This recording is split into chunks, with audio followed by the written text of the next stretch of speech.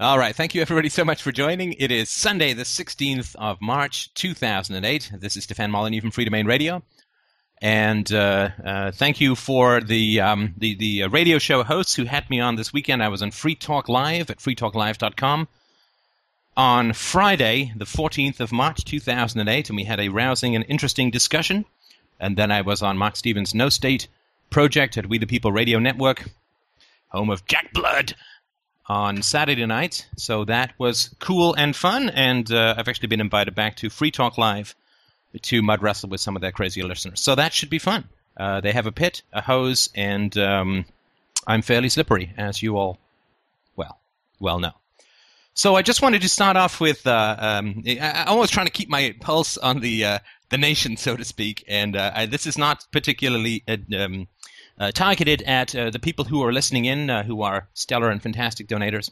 And this is not a plea or a beg for money. This is just something that I find may be an interesting allocation of resources. I'm going to try and give you an off-the-cuff, big-picture view of FDR, just so that I can liberate you from bugging me as much as I've liberated you from, hopefully, bad people in your life, and Ron Paul, which, of course, is to say that you have liberated yourself. I've just been whiny and nagging in your ear, perhaps. So I just, over the last week or so, it's been sort of interesting. I've had a flurry of long and complicated emails from people who write into me, who say to me, Steph, oh God, the state is growing, the economy is tanking, the dollar is turning into asswipe Kleenex, and I just don't know how it is that we're actually going to go about achieving freedom. I feel, yea, verily despaired unto the darkest bowels of the universe, and I'm confused, and I'm upset, and I just don't know, and how is it possible, and, do you have a podcast series? Can you do a podcast series? Can we talk by the phone? Will you take carrier pigeons? Can I send smoke signals to help you recover from me from this pit of despair about the growing power of the state, and so on and so on? And this, of course, I would imagine, has something to do with the fall of the great false prophet of freedom, so to speak, Ron Paul. And I just wanted to put something out there for the people who are in that state of mind. And just sort of, I haven't responded too much to these people, or if I have, it's been a little curt. And I'll sort of explain why. And hopefully that will make some sense. So let's just say, this is totally off the cuff. I haven't done the analysis, though it's certainly in the ballpark. Let's just say that FDR has pinged or reached or been notified to about 100,000 people over the past, I guess it's coming on for 3 years, no? 2.5 years or something like that, let's say. Let's just say, right, that FDR, let's just say from the very first time that I published on Lew Rockwell, it's about 3 years. Let's just say that about 100,000 people have been pinged by FDR and, have come by the site or whatever.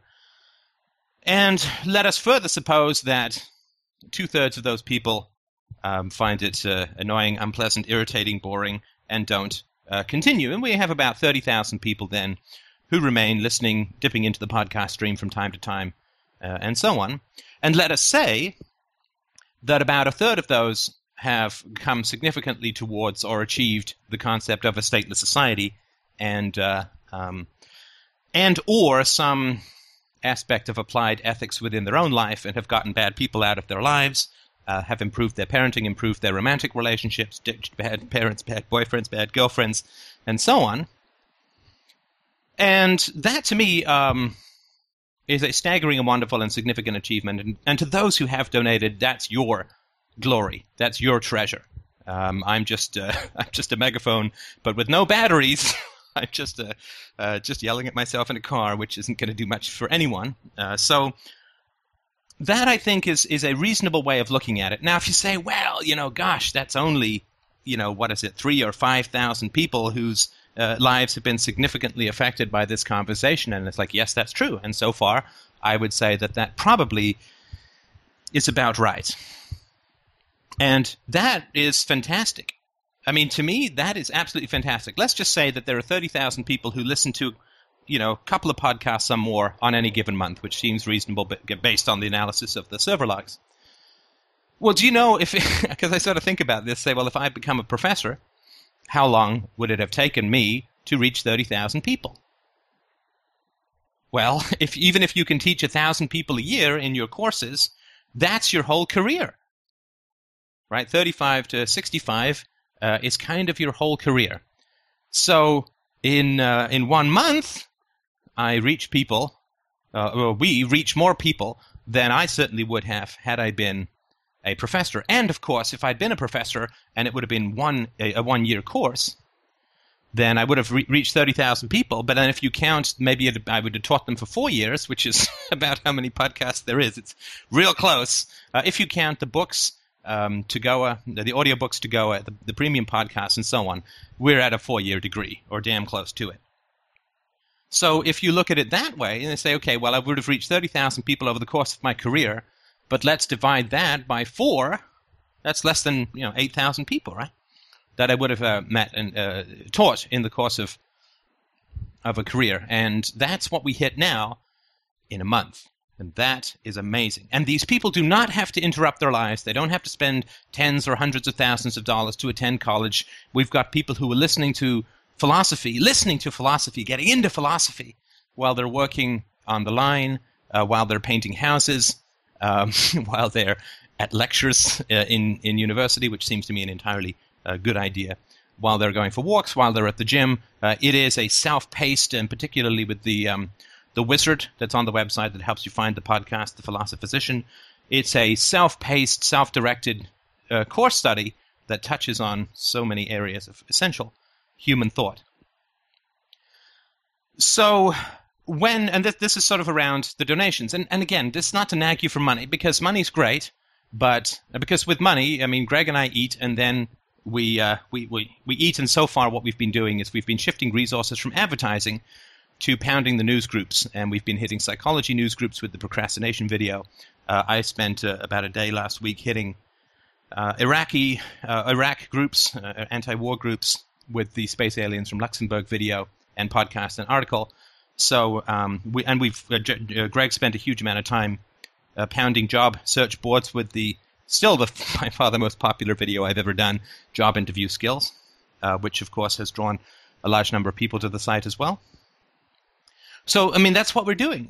And this is nothing that we have to do. This is nothing that we have to do alone. I mean, if you have the time, you have the inclination, and you really do care about how free the world becomes, then promote Free Domain Radio. Now, is this the only way the world can become free? Good heavens, no. But I think it's the best way, obviously, because otherwise I'd be doing it differently, or I'd be working for somebody else. So I think it's the best way that we can help the world become free. It's a proven way. I mean, politics doesn't free anyone, and just wastes a huge amount of resources. If the libertarian movement had taken the $20+ million and hundreds of thousands of hours and applied it to educating people about principles rather than getting them to chase Ron Paul off a cliff, we would be much further ahead. And of course, we have proven testable results in terms of Free Domain Radio of people becoming freer and happier. So to all of the people who are out there who feel despair about the lack of freedom in the world and the increasing size of the state and this and that and the other, I just have 4 words to say. Get off your ass! Get off your ass! And stop writing to me complaining that the world is not as free as you'd like it, and do something about it. This is what it feels like when I get pounded with all of these emails and communiques and pop-up IM messages about people's despair about freedom. I feel like I'm a doctor who discovered a cure for an illness that is plaguing mankind, and I'm really trying to teach other people how to apply this cure to people. And there's all these people who keep interrupting me and jostling me and saying, but there's so many sick people. It's like, yes, and here's the cure. Go tell people. No, there's just so many sick people. I don't know. It's just so sad. It's so bad. I don't know what's going to happen. It's so sad. It's so bad. But if you really were interested in there being fewer sick people in the world, you'd either discover a cure or find somebody who you felt had the best cure and do something about it. You know, there's this thing that they say, if you don't vote, you can't complain. Well, that's all nonsense. But I will say this. If you don't try to make the world a better place, stop bitching about the world not being a better place. You know, we've had this thing out, and some people have been wonderful about this, and I really, really appreciate that. We've had this thing out, you know, where it's like, you know, scour the web, spend an hour. If you got no money, that's fine. Scour the web, send us a couple of emails of people you think might be interested in this conversation. We'll send one email and never contact them again. It's not spam because everything's free on the site. But people will literally spend an hour writing me an email that goes on and on about how bad the world is. Now, could they have spent that hour sending people to the FDR site or whatever site you feel is going to be the one that makes the world a better place? No, can't be doing that, see? Gotta just trip up the doctor. Gotta just interfere with the doctor. Gotta just knock over the medicine and then complain that there are lots of sick people in the world.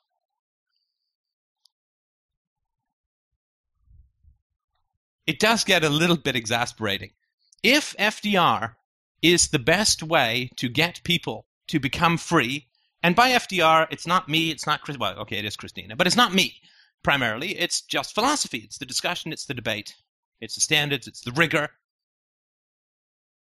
It's the power of what it is that we all collectively talk about. If that's the way to get people free, then stop complaining about the world being a degraded place and start doing something about it. Get off your ass. Or stop complaining. See, this is the thing. This is around freedom for you, the complainers too. The whiners, the negative, the depressed, the unhappy, the miserable, the despairing. Oh, the future is doomed for everyone. Ah! But see, here's the thing. Right? Here's the thing. It's important to understand whether you really care about the world or whether you just like to complain. And this is like no prejudice, no criticism. This is just a fact, right? How much do you care about helping the world become a saner place? How much? Is it too much to sign up, say, for $20 a month to help get the word of philosophy, the truth and liberty of philosophy out to the world? Is it $20 a month too much? That's fine. Then you care about the world less than $20 a month. And that's fine. Is it more than an hour a month getting emails or contacting people about FDR? Is it more than spending $15 on a t-shirt that at least has the website on it that people might see and come visit? Is that too much? Is it too much to go to a board or two that you know about and post about Free Domain Radio and say this thing is electric, fascinating, brilliant, wonderful, exciting, scary, maybe culty? Decide for yourself. Is that too much? Well, that's fine too. Then all that you know is you don't really care about the world at all. At all. And I'm just trying to free you from that. Because if you're in love with complaining, then don't pretend to yourself that it's because you despair about the world. Because if you won't get off your ass and do something about the state of the world, then at least I want to free you from pretending that you're really, or at all, concerned about the state of the world.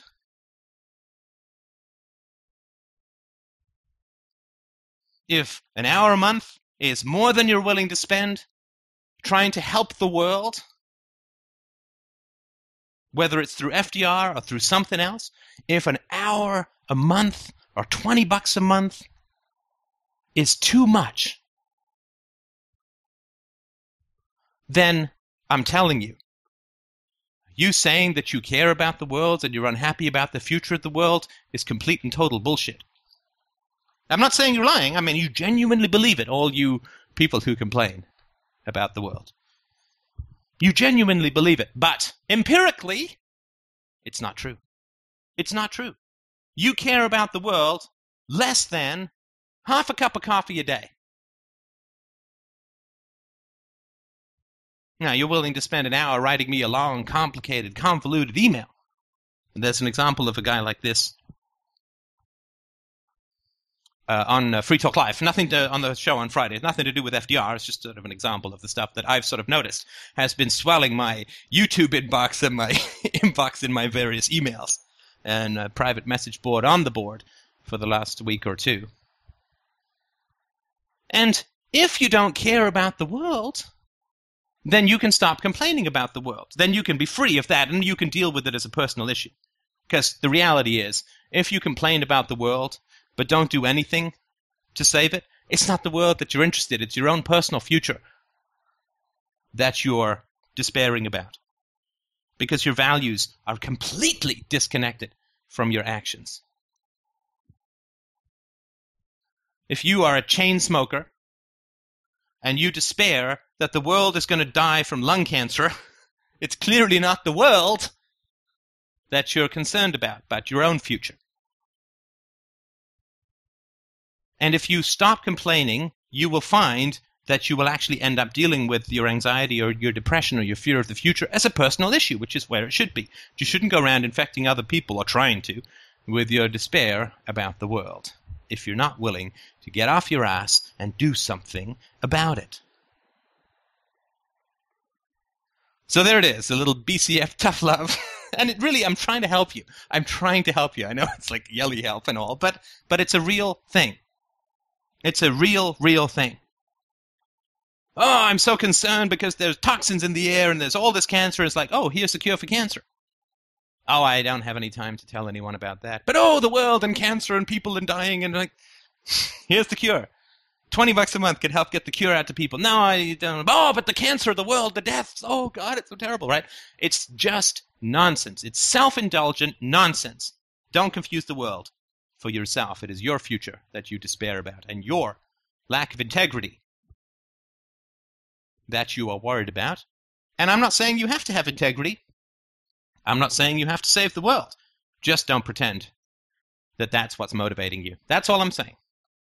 With all the love and respect in the world, and all the sympathy for the childhood upbringing that left you in such a state. But those are the empirical facts.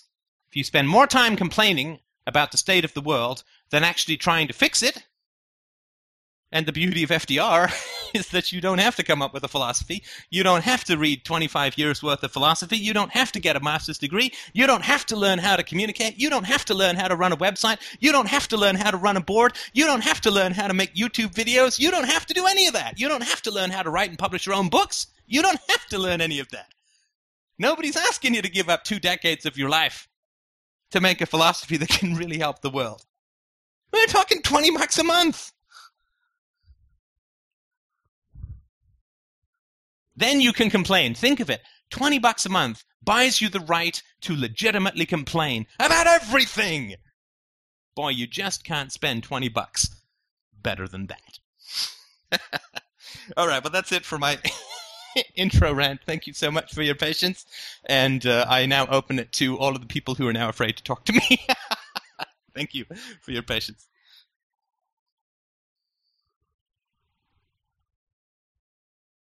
We can do DTITOLL's Ferocious Dream. I saw that on the board, although I haven't had a chance to read it.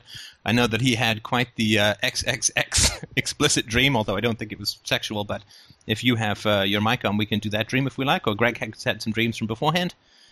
Or any other questions, topics, issues, problems for people who may be around. Hello? Hello. Hey. If no one's going to talk, I guess we could do the dream thing. All right, let's do the dream thing. But, yeah, so... Sorry, just interrupt, but this is like Mr. Nihilist dude, right? Yeah.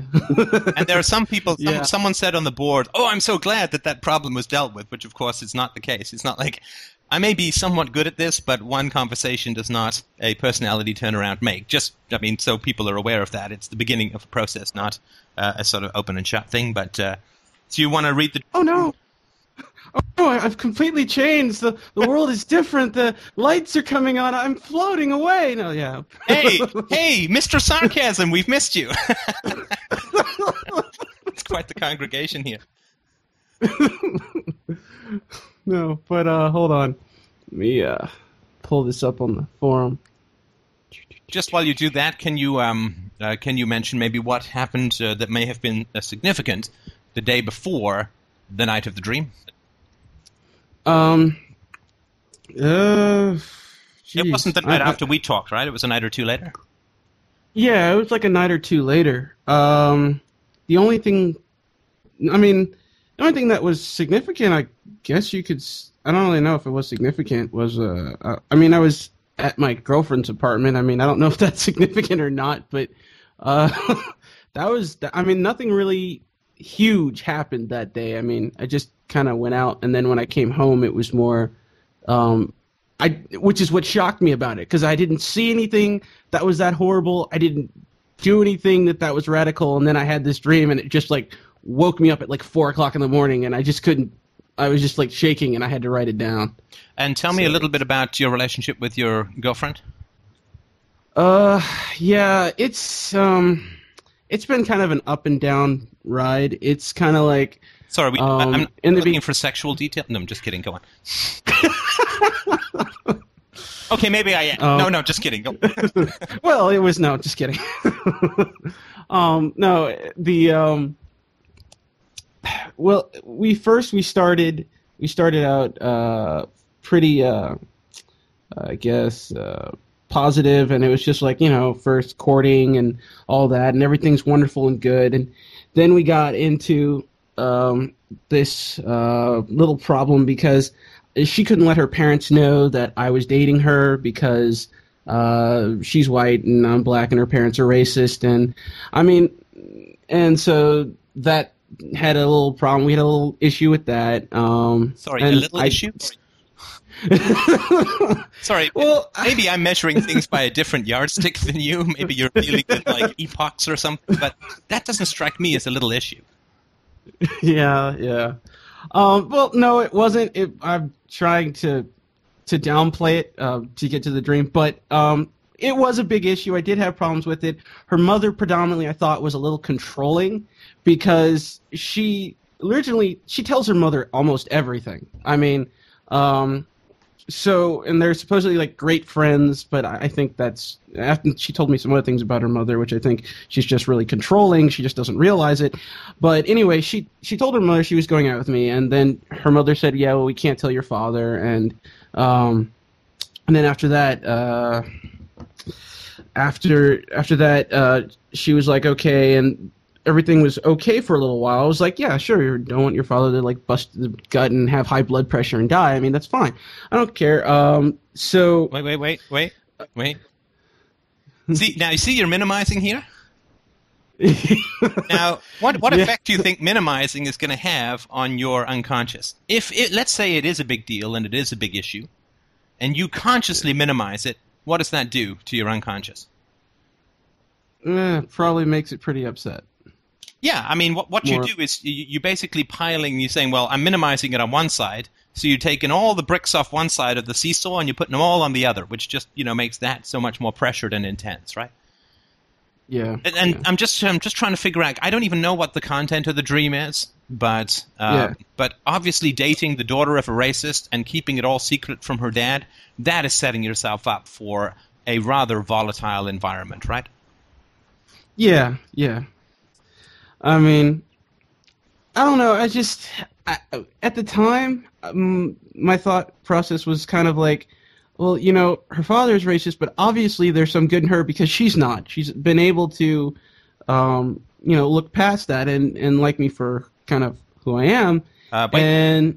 Wait. Again, sorry to be annoying. Just to interrupt. You obviously may know that for sure. I don't know that for sure. Right. So, for instance, true. You had mentioned the last time we talked that some people like you as a friend because you're like the token I'm not a racist black guy to have around. Yeah. Right. Yeah. And again, I'm not saying there's any truth in this whatsoever, but the fact that she's dating you does not necessarily indicate to me that she for sure is not a racist. Like you could be screw you dad, right? Yeah. Just possible. Yeah. This all nonsense theory, right? But the fact that she's dating you doesn't, like, the fact that people like having you as a friend because you're like the token black guy, so they can make, I don't know, make bad jokes or something and say, well, no, some of my best friends are, right?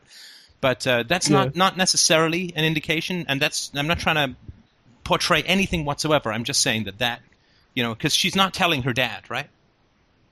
Well, no, but her mother, what eventually happened was her mother said, I can't keep a secret from your father, and I can't do this, and you when you come back during the holidays, you need to tell your father. And so what happened is she went back and she told him, and he blew up at her and told her that she needed to break up with me. And so then after that, her mother and her, I guess this supposedly helps her mother solidify control over her. She goes, oh yeah, we'll just, you can keep dating him because obviously he makes you happy, and we'll just keep this a secret between us. And so I didn't think about it until like maybe a year later. I was going, wait a minute. If she's able to keep it a secret afterwards, I mean, why couldn't she keep it a secret before? And that was like, I'm like, so obviously I was thinking like maybe she wants to torture her. And I've told her this. I told my girlfriend, I'm like, I think your mom's a bit controlling, and I think that I brought up the fact that, if she can keep her mouth shut now, what was keeping her from keeping her mouth shut earlier? And she goes, and she was kind of receptive to that. And she goes, she wishes that they could just be happy for her and blah, blah, blah. And so I mean, generally that's the way our relationship got. Was toward the beginning of it that was kind of the hardest part. And so it's still been kept a secret from her father, and we just kind of see each other. And then wait, sorry. Then in the relationship, sorry again. So her father knows, but it's been kept a secret. Do you mean her father knows, but he thinks that she's broken up with you? Yes. And what do you think the long-term prognosis is for this? Like, in your heart of hearts, what do you think is going to happen over the long run? I think eventually either she's going to have to... See, the thing that I've been thinking about is like either she's going to have a confrontation with her family, wherein most people have told me that when that happens, usually the family rejects her. And then that, or she's going to obviously choose her family over me, and relationship's just going to end. But... Well, that's not the worst case. The worst case scenario may be something else entirely, which is where the father grudgingly pushes down the bile of his racism and, quote, accepts you as a son-in-law, and you get to hang with a racist for the next 20 years. Yeah, that might not be so great, yeah. Right, seriously. I mean, that might... Either she's going to go through a process where she's going to reject her family, or her family's going to reject her. I don't view a racist to be reformable, in my opinion. Certainly not by the time they're in their, 50s or 40s or whatever, right? I mean... certainly not in a family environment where everybody tiptoes around his racism, right? Because they should have sat down with this guy and say, look, you need to go to sensitivity classes, you need to go to anger management classes, you simply, we cannot accept this in the core of our family, this kind of racist bigotry, right? This is not acceptable behavior. But he doesn't have a family like that. He kind of dominates and tyrannizes and this and that, right? Yeah. So he's not going to change because it's worked for him in a way, sort of in an ugly way, kind of beautifully for the past, 50 years. So either her family is going to reject her, she's going to reject her family, or there's going to be a grudging acceptance of you, which is going to cause you to eat large amount of fecal matter for the rest of your life around the family, or it's going to bust up completely, right? Yeah. Excuse me. Yeah. And how long have you been going out with this girl? About 2 to 3, maybe 3 years going on. 2 to 3? About 3 years. A lot of heavy drinking in that first year? You're not sure? That's mostly I think I remember her thigh. Sorry? It was definitely tough. I guess predominantly the reason why is because at that point in my life, I was kind of like, most people who met me were usually scared. And especially when I mentioned what my doctrine or my philosophy for life was, which was at the time Satanism, or Anton LaVey Satanism. And when I mention that, usually people start going, I've got to go. I've got something I have to do. And so, but she actually was fascinated by it and was really interested in it. And I guess that was, being the fact that I like to dress in all black and, was doing this whole dark, evil thing, and that didn't scare her, and that was really kind of big in my book. I felt like, well, then maybe she can appreciate me for who I am and isn't like, just judging me on the base of, image. But oh no, that was more than image for you though, right? I mean, it wasn't a pose, right? I mean, as we talked about last time, you genuinely did, or at least large parts of you genuinely did believe that ethics was this, milky white, ass-drowning substance that weak people invented to control strong people, and you weren't going to have any of it, and it was kind of this primal Nietzschean will to power. It was more than just, hey, great outfit with nihilism, right? It was like a real thing. Yeah. So, I guess from there, I guess we had a couple issues I had to talk to her about. I felt like in the relationship it was really one-sided. A lot in her family, there's a lot of pampering. I think she tries to emulate some things, I guess, that happen in her family with her mother. Her mother spoils her a lot, but at the same time, like, I guess has this like death grip on her soul. So, I mean, there was always this kind of feeling of unbalance, which I talked to her about. Like, I was trying to come clean and be very honest with her. There's this kind of, felt like she was higher up than I was, and that once getting into the relationship the first year, no big deal. Second year, I started to notice things that seemed like that, and I kind of confronted her on those, and she was just like, oh, I'm so sorry, I've been a horrible girlfriend, blah, blah, blah, this to see if we can fix this, yada, yada, yada. And so we've been talking it through, and, she's been, in my mind, she's been getting better, and I feel as if by talking to her, there's more appreciation there. But, the problem that happened in between, it was just like, I think I sent you an email once about it, but it was, the whole what was it? It was kind of about her whole little desire or fantasy or whatever was kind of like, if you're playing your role, sexual role playing or whatever. It was kind of like me being the slave and her being the Southern Belle and stuff like that. And I'm like, oh, that's disgusting programming from the parents. Let me see if I can't, as horrible as this sounds, let's see if I can't fix this and try to talk to her about it and see if I can't help her and see if she can't reason out why this is kind of inappropriate. And so I confronted her about that. In what way is it not inappropriate? Anyway, sorry. Yeah, it pretty much was. But it really bothered me, and I guess the reason why I still stay attached to her, when I really internalize it, was just kind of like no one has ever really accepted me for quite what I am, and she was the first person to do that.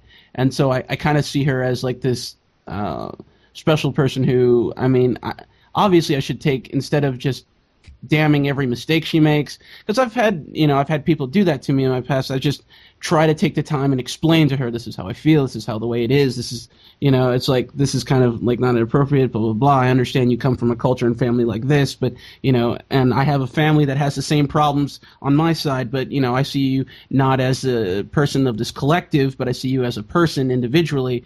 It doesn't matter who you are or what your ancestral comes from. It just, I enjoy being around you for you, and, blah, blah, blah. So that was a problem, and then I broke up with her. Sorry to interrupt you, just because I have a more pointed question to ask, if you don't mind. And this background stuff is really, really helpful. But do you mind if I just ask you a more pointed question? Yeah, sure. Okay. We talked. Was it Thursday? We talked. Yeah. Yeah. So you and I talked on Thursday. You had the dream Saturday night. Something. Yeah, probably about Saturday night. Yeah. Okay, so did you see your girlfriend Thursday night or Friday or Saturday during the day? I think I saw her. Let's see. See, nights. It's about. I think I saw her. Well, definitely Friday in the. I saw her Friday in the afternoon. Well, actually, no. It was morning. It was morning because I had a shift that was like 8 to 2. So yeah, I saw her in the morning. Okay. And then we hung out for the rest of the day. And did you tell her about the conversation that you and I had? No, I didn't. I didn't talk to her about that just yet. Okay, and I knew you hadn't because that's why you're having a dream. Yeah. Does that really? Do you follow? Not precisely, but well, come on. This maybe conversation that you and I had. You've never had that before, yeah. right? Right. I mean, that kind of peeled back a whole load of layers for you about your personality, right? Exactly. And it exposed what I consider to be a rather beautiful aspect of you, which is the idealist under the nihilist, right? Yeah. And you had the conversation Thursday. You didn't immediately pick up the phone and call your girlfriend and say, "Holy shit, honey," you drop the bonnet and let's talk about this. The podcast itself, I think, was released on Friday, and you haven't told her about it, and she hasn't heard it, right? Yeah. Right. What, my friend, is up with that? I just my thing is I kind of want to. The whole thing about FDR is like I wanted to kind of ease her into it. I didn't really want to. I've told her because I'm reading the books and I've been talking to her about it and trying to show her the website. She hasn't had internet for a little while because she's dealing with something with Comcast or whatever. But I've been trying to slowly get in there because I've talked to her about about my views on anarchy and things like that, and she's just like she wasn't quite sure she's ready to jump out of that. She's had a lot of views that we've had discussions about that kind of like jump straight to her parents' views that are like it's like she hasn't really thought of these things before. They're just kind of acquired from her family life, and that she just assimilated to whatever. Sorry to interrupt you again. I appreciate that, and I just want to keep the focus on the present.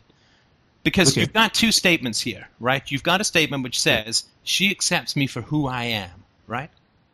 Yeah. And now you're saying, I can't tell her about what really moves me or what really interests me, and I can't tell her about a really radical conversation that I had about myself, right? So I'm not sure these are two contradictory statements, right? She accepts me for who I am. I have to hide things that I really love and care about from my girlfriend. Yeah. Because I'm the annoying empirical guy, right? Because and look, I'm not. You genuinely believe this, and I accept that, and I respect that. But I'm always going for the evidence, right? Yeah, true. So people can because everyone says, "Oh, I love my parents so much." It's like, well, do you like it when they call? No. Do you like going over there? No. Do you like having meals with them? Oh, God, no. Right? How do you feel around Christmas? Oh, I throw up all Christmas because I hate them. Right? But I love them, right? And it's the same thing with governments, right? You talk to some American patriot, right? And he's like, I love the government, right? And then you say, oh, really? Do you like interacting with the Department of Motor Vehicles? Hell no, right? Do you like the IRS? Oh, hell no, right? Do you like this? Do you like that? How do you feel the roads are being maintained? How do you think? Oh, it's all crap, right? How do you think they're dealing with illegal immigration? Oh, it's crap, right? And it's like, okay, so you dislike every single thing that the government does, but you claim to love this abstract thing called the government. And it's the same, so you dislike everything that your parents do, and you don't like being around them, but you love them in some other sense. I'm not saying that your relationship with your girlfriend is in that category specifically, because I don't know, but I will say that the actual empirical evidence is that you don't believe that your girlfriend really accepts you for who you are. Because otherwise you would have told her. Yeah. And Very there's something that we can't solve this now. This is just something to think about, right? It's just that you've got to go with the evidence of what you do rather than the words of what you say, right? True. Very true. Like some guy says, "Oh, I'm not a racist." Oh shit, I'm late for my Klan rally, right? I mean, the Klan takes precedence over him saying, "I'm not a racist," right? Right. So anyway, look, I don't want to, because that's something just for you to mull over, and we can. But I think that all of this stuff is relevant to what happened with the dream. And you were quite right, and you said nothing special happened Friday or Saturday, and you're exactly right. Nothing special happened when something special damn well should have happened, right? Yeah. Which was? Yeah. Should probably have had this new way of thinking, and well, maybe just walking up to my girlfriend and talking to her about it, and I guess, I don't know, this kind of a different way of looking at my life and looking at things in general, and and expressing that to her, and that would have kind of changed, I guess, the scope of the way I looked at the world and the way that we looked at our relationship and other things, and I guess that kind of didn't happen. Yeah, something like, there's this guy on the internet, and already I know I have no credibility with you because I'm saying, honey, this guy on the internet, right? Really smart, or a complete and total lunatic, and I can't for the life of me figure out which one it is, but this is what happened, and this is how I felt about it, and so on, right? Yeah. But you hid it, right? Yeah. Okay, yeah. Let's, can you read the dream? Yeah. Okay. I'm walking home with a small friend from school. I walk home with him to his apartment and ask him if he wants to hang out. Or I assume he will, but he says he can't. He's got homework or something, and it's okay. I walk out of the apartment. He waves goodbye from his window to me, and I see he's like my silly friend with his white fish cap that covers his eyes. He kind of reminds me of me, just skinnier. I head home, and I'm immediately then flashed upstairs in my parents' home, which is an amalgam of all the places we've lived in. I'm in my sister's room, where I ridiculously say to myself, my sister thinks she can get away with anything, so I'll mess her room up. I find my sister's radio stereo, and I naturally select my metal station and turn it up. So no one would, basically my thinking is, so no one would suspect me for messing up her room. At least that's what I'm thinking at the time. Then my mom breaks into the room suddenly. She shouts, "What are you doing?" in her normal accusatory and harsh voice. I say nothing, and then I say, "I was just trying to help clean my sister's room." I lie, shaken in fear. My mom doesn't believe me, obviously. She repeats, "What are you doing?" and then turns and stomps into my room.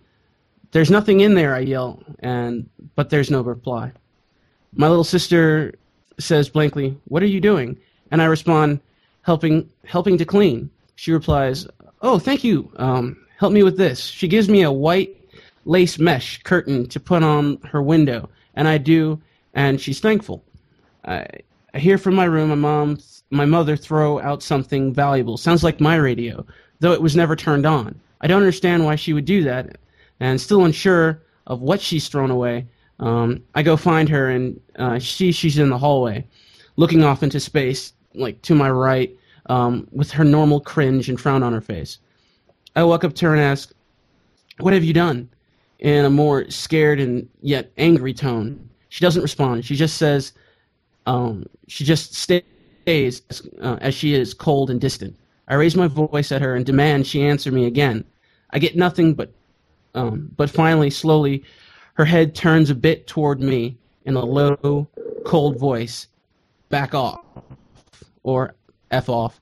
I start shouting at her, "Listen to me." She goes back to ignoring me. I desperately and angrily grab the back of her head and say, "Listen to me." And I lightly knock her head against the wall of the hallway. Nothing happens. She still ignores me. I say, "Listen to me." And I knock her head again against the wall again. She still isn't listening. I shout, "I'm an adult, or at least a teenager. You need to respect me and answer me. Listen to me." This time, I hit her head hard against the wall.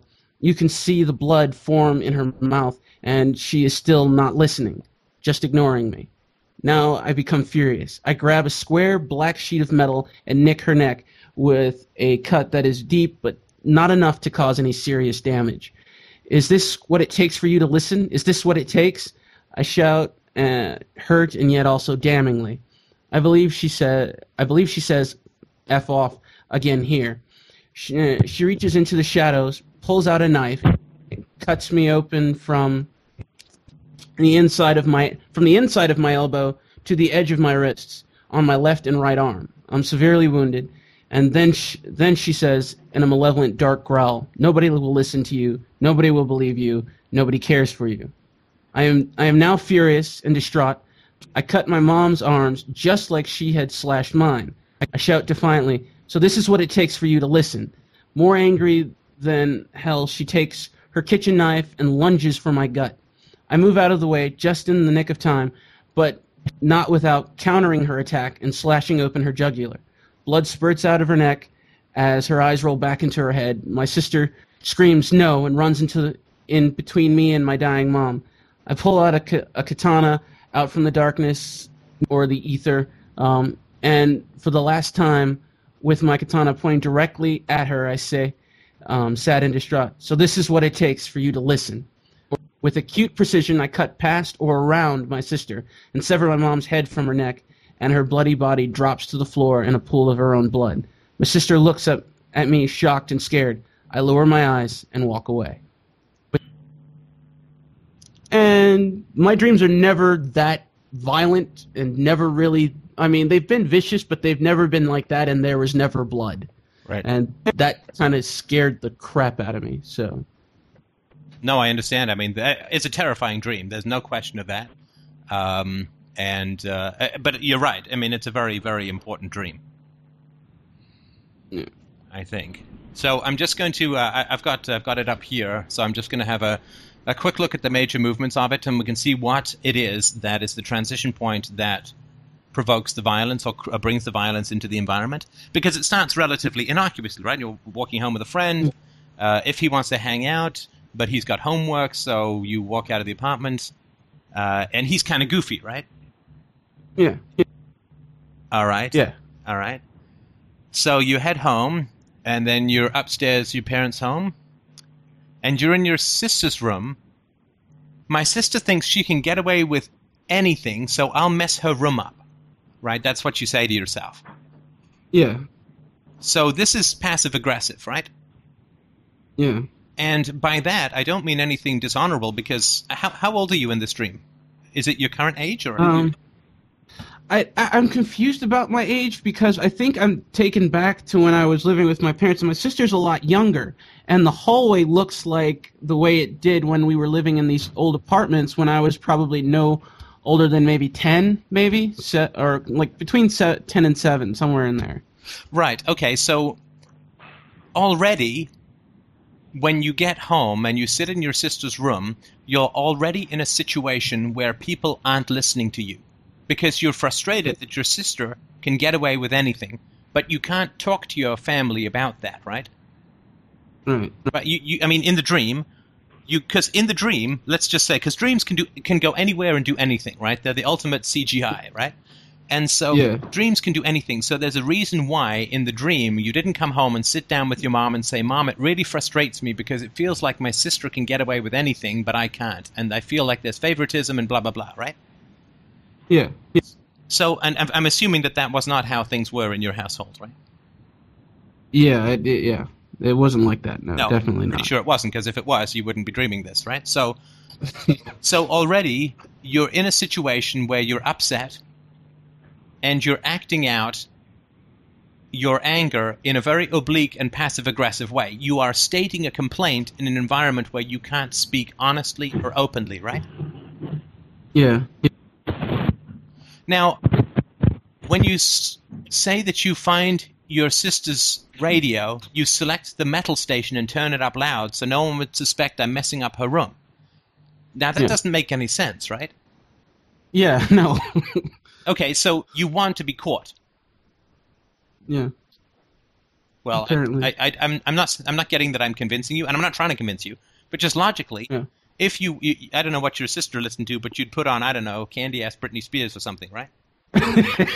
Yeah, something like that. Yeah, some damn thing, Sade or whatever, right? So, Sade is too old. Anyway, so So clearly, if you crank up the metal station in your sister's room, your mother is going to know that you're in your sister's room, right? Right. Because as you said in our last conversation, you're the guy who's into the death metal, right? Yes. Okay. So you want your mother to see that you're upset about something in this dream. Yeah. Huh? Yeah. Again, Yeah. you sound not convincing. I'm perfectly happy to hear alternate explanations of why you would crank up metal music in the hopes that your mother would not think that you were in your sister's room. Well, looking at it retrospectively, yeah, I could see that. But I guess when I was dreaming it or anything like that, it didn't make any sense. But yeah, looking at it retrospectively, yeah, I can see that. Yeah. Well, and the reason why I'm pausing on this point is that the reason why the violence comes later in the dream is because the dream is coming from your unconscious, but in the dream you are still unconscious because you're acting in a way that is contradictory and you don't know it, right? Yeah. Right? Mm-hmm. You're just saying, I want to express upset, but I'm not going to do it directly. And I don't want my mother to find out, so I'm going to play this death metal really loud, which of course is going to immediately draw her. So this stuff, your dream is saying, look, there's some stuff about your family that is still entirely unconscious. Hello? Can you hear me? Yeah, it's kind of... Yeah, if you've just joined or if you're not talking, if you could please mute your microphone. We're getting a lot of background noise.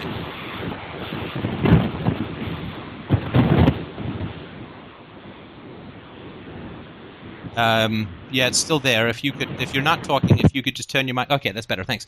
So in the dream, see, the dream is normally an expression of the unconscious, and in this case, it is as well.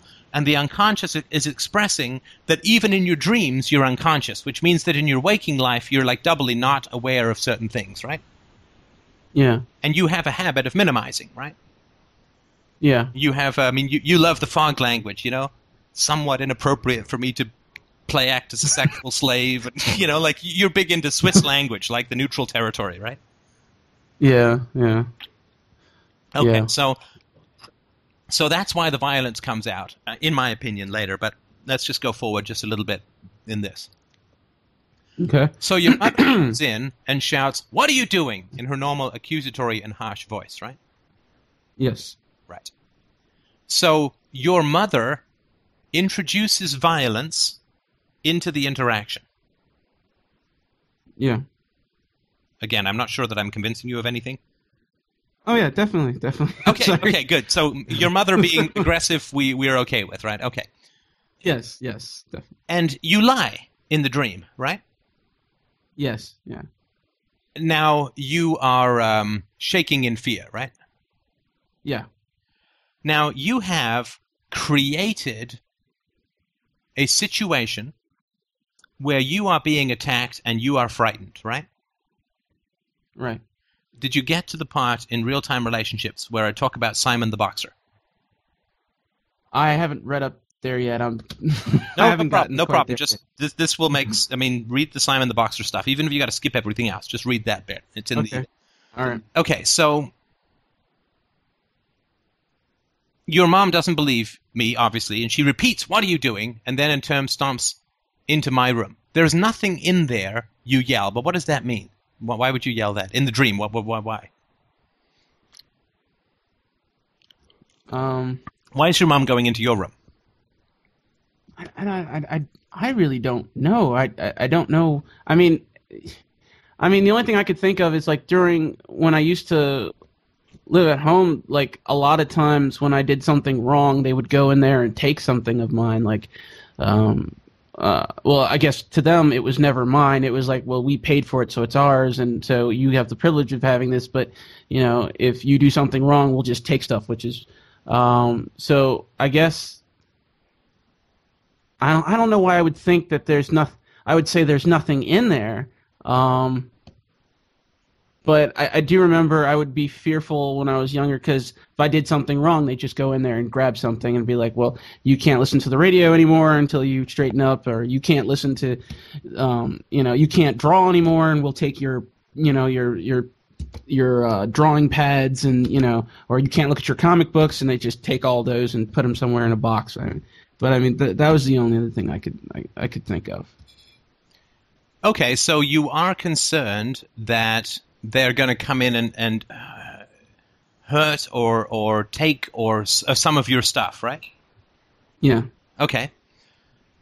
And your little sister says blankly, "What are you doing?" And you lie to her as well by saying helping to clean, right? Yes, yeah. Now, your sister is ignoring your mother's violence here completely, right? Yeah. Right. That's important, right? I guess it is, because she's pretending that nothing's going on, right? Yeah, yeah. All right. And then she gives you this white lace mesh curtain to put in her window, and you do, and she's thankful and so on, right? And then you hear your mother trashing like your radio or whatever, right? Yeah. Okay, so now she's trashing your stuff, right? Yeah. Okay. So you go and find her. She's in the hallway looking off into space, into space to my right, you say, with her, her normal cringe or frown on her face. I walk up to her and ask, "What have you done?" in a more scared and yet angry tone. She doesn't respond. She just stays as she is, cold and distant. I raise my voice at her and demand that she answer me again. I get nothing, but finally slowly turn her head. Slowly her head turns a bit towards me, and in a low, cold voice, she says back off or fuck off or something like that, right? Yeah. Yeah. And now she's you start to shouting at her, "Listen to me," right? So what's going on here is she has acted aggressively against you and then gone and broken something of yours and now is not responding to you at all, right? Exactly, yeah. Now, that, of course, is going to provoke a lot of anger in anyone, right? In you, right? And you want her to listen. You say, "Listen to me," right? And that's a real theme. And what would it mean for your mom to listen to you? Like in this dream scenario, if she had actually accepted your desire or request to be listened to, what would that have looked like?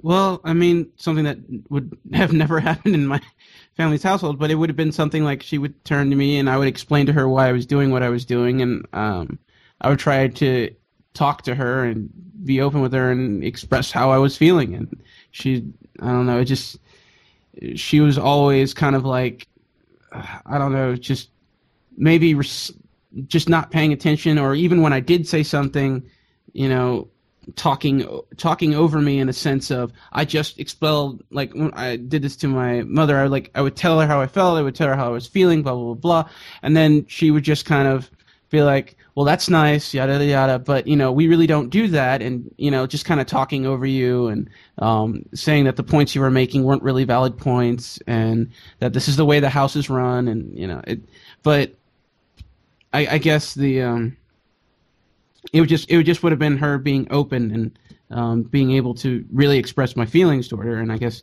not being able to do that or to have her pay attention to me like I actually existed, and it wasn't just her force of will on everything, I guess would have been really big for me. And that, to your knowledge, has not happened, right? You would remember that if it had. Okay. Yeah. So, I mean, you largely feel rejected and controlled by your mother, right?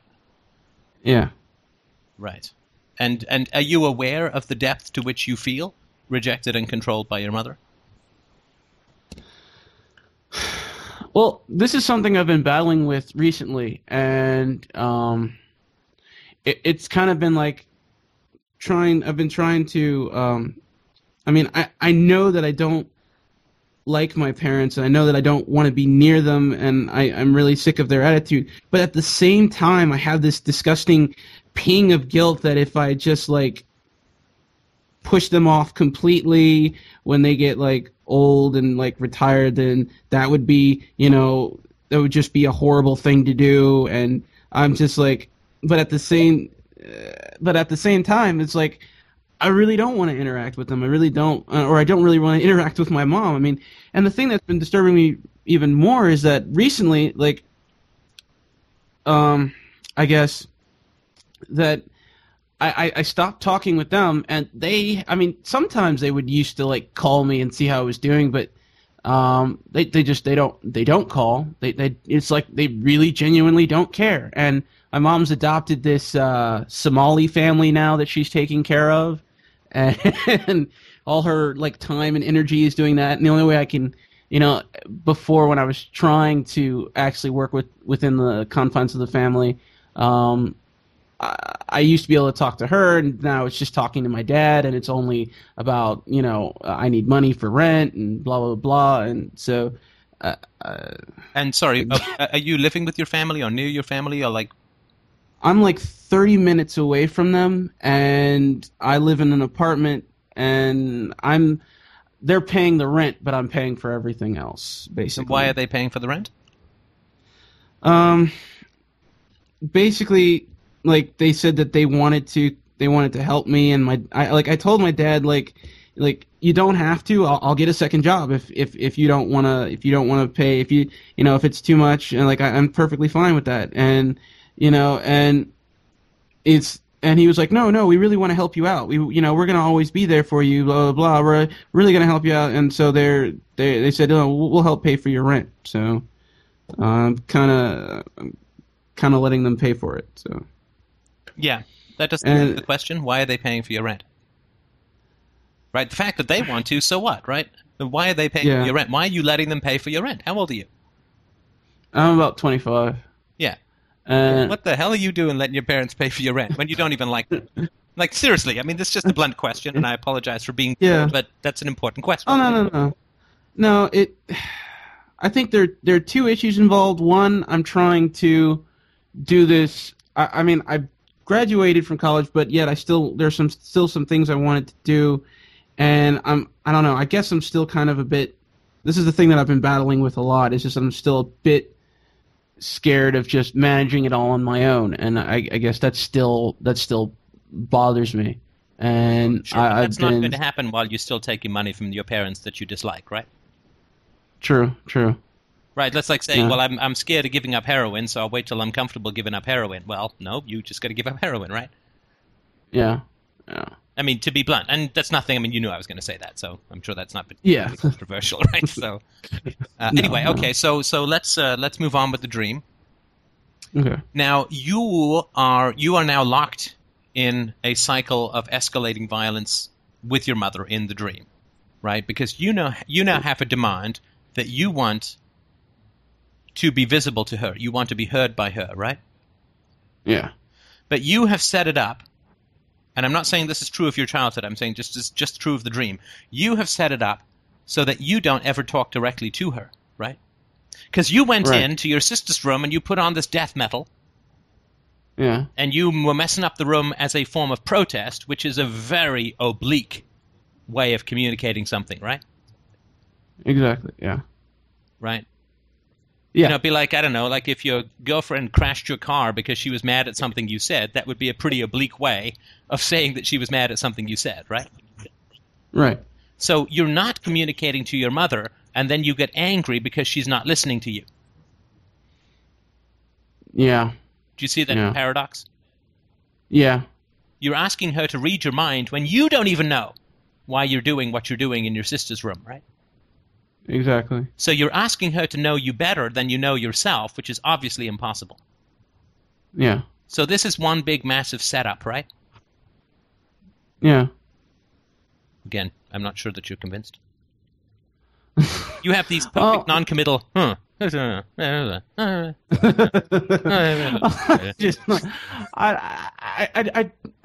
guess I can see the setup of me trying to get her attention.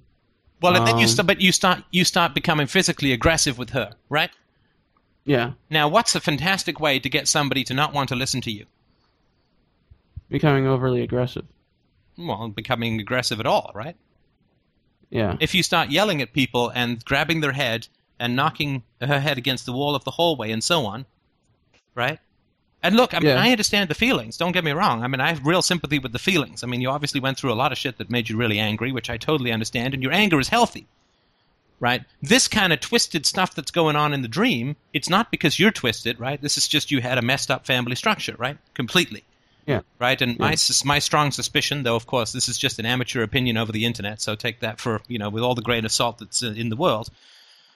But it does not sound in the dream like you have bonded with your mother, like you can trust your mother for empathy, for understanding, for sympathy, for discipline in a positive way, for boundaries, for, to see you as a real human being and so on. And that, of course, provokes a lot of rage. To have a child and then ignore the child is an act of rage on the part of the parent, and it provokes rage on the part of the child. Yeah. Yeah. So then he says, if this is what it takes for you to listen, right?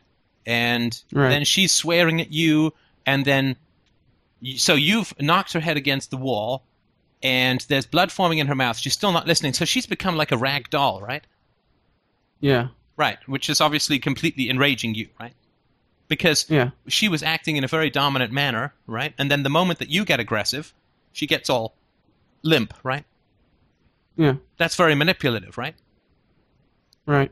Like if I walk up to you and punch you in the face, right? And then it turns out that I don't knock you down and you come back at me and I curl into a ball screaming like a little Japanese schoolgirl, which is probably what I would do, right? That's kind of manipulative, right? Yeah. Because I'd be coming on all tough, and then when you fought back, it'd be like I'd go all limp, right? Yeah. All right, so this is all kind of enraging, right? Definitely. And then you say, I'm an adult or at least a teenager. You need to respect me and answer me, listen to me, right? But what you're doing cannot be respected. Attacking, like I'm not saying you don't have any right to be enraged at your mother and I mean thing, but to physically attack someone will never make you respect them, right? And you know that because you did not respect your mother earlier in the dream when she verbally aggressed against you, right? Right. That did not generate respect in you. You being this violent in the dream or violent in any way, shape, or form is going to create compliance in somebody else, right? And we can see this because she goes limp, right? But it's not going to create respect, right? It drives the personality out. It does not create a positive environment like respect or listening, right? Right. So you, even in the dream, you clearly cannot logically believe that screaming at and physically assaulting your mother is going to create respect in her, right? Yeah, yeah. It's just more frustration, more no, I understand. Anger. I understand. But logically, it could never work, right? Right. What this means is that you are creating situations, and I bet this is true in your life as well, but you can let me know. You're creating situations where you get really angry. Would you say that you get angry rarely, medium, or often in your life? It doesn't mean that you're, hacking people with bits of metal or whatever. I'm just talking about getting angry. It happens quite a bit, yeah, I'd have to say. Right. It happens quite a bit. I would bet, and this is just a real brief recap of the Simon the Boxer thing, but this is my guess, right? This would be my bet. That you grew up in a family where you were consistently provoked into being angry, right? Yeah. So you gained a feeling of competence and efficacy by controlling your anger, right? Yeah, definitely. So now that you're away from home and you're not in that environment anymore, you feel at a loss if nothing is making you angry. Right? It's like you've grown up. Everywhere you've walked, there's been this incredible wind blowing against you, right? And then the wind stops, and you can't walk. You fall down, right? Yeah. And so you've got to go and find another wind so that you can walk, because that's all you know how to do, right? Right. So I'm betting that you put yourself in situations or even create situations where you get to manage and control your anger, right? Yeah. Definitely. I mean, yeah, especially at my job and other places. But yeah, definitely. Oh yeah, I believe it, right? So let's get to the heart of darkness here, so to speak. And so your mother says, fuck off again. She reaches into the shadows, pulls out a knife, and cuts me open from the inside of my elbow to the edge of my wrist on my left and right arm. I am severely wounded. And this is fascinatingly enough, this is the identical wound that another listener's dream had. I won't go into who it is, but this is exactly the same wound that another listener had in a dream. And but we can go into that perhaps another time. But she says, nobody will listen to you, nobody will believe you, nobody cares for you, right? Right. Now, what size are you relative to your mother in this dream? Bigger, same size, or smaller? I would say a little bit smaller. I mean, I'm smaller when I'm talking to her, and then when the fighting breaks out, I'm almost her size, but never taller. Right. So you are trying to inflict pain upon your mother and suffering upon your mother because that will allow her to at least see you as someone who exists, right?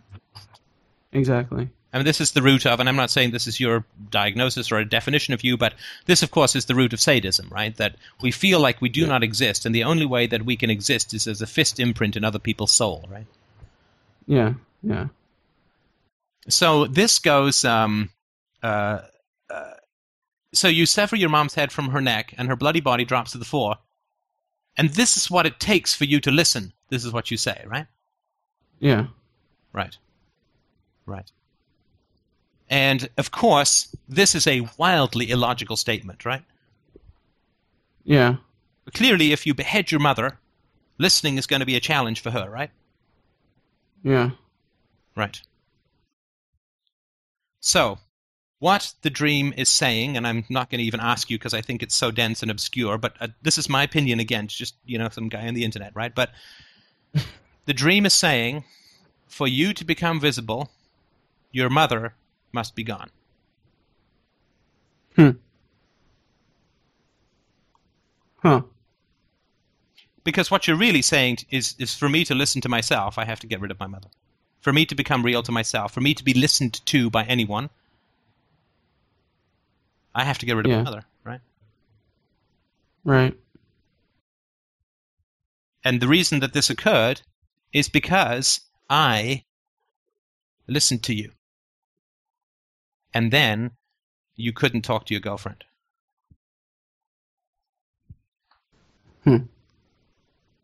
Yeah.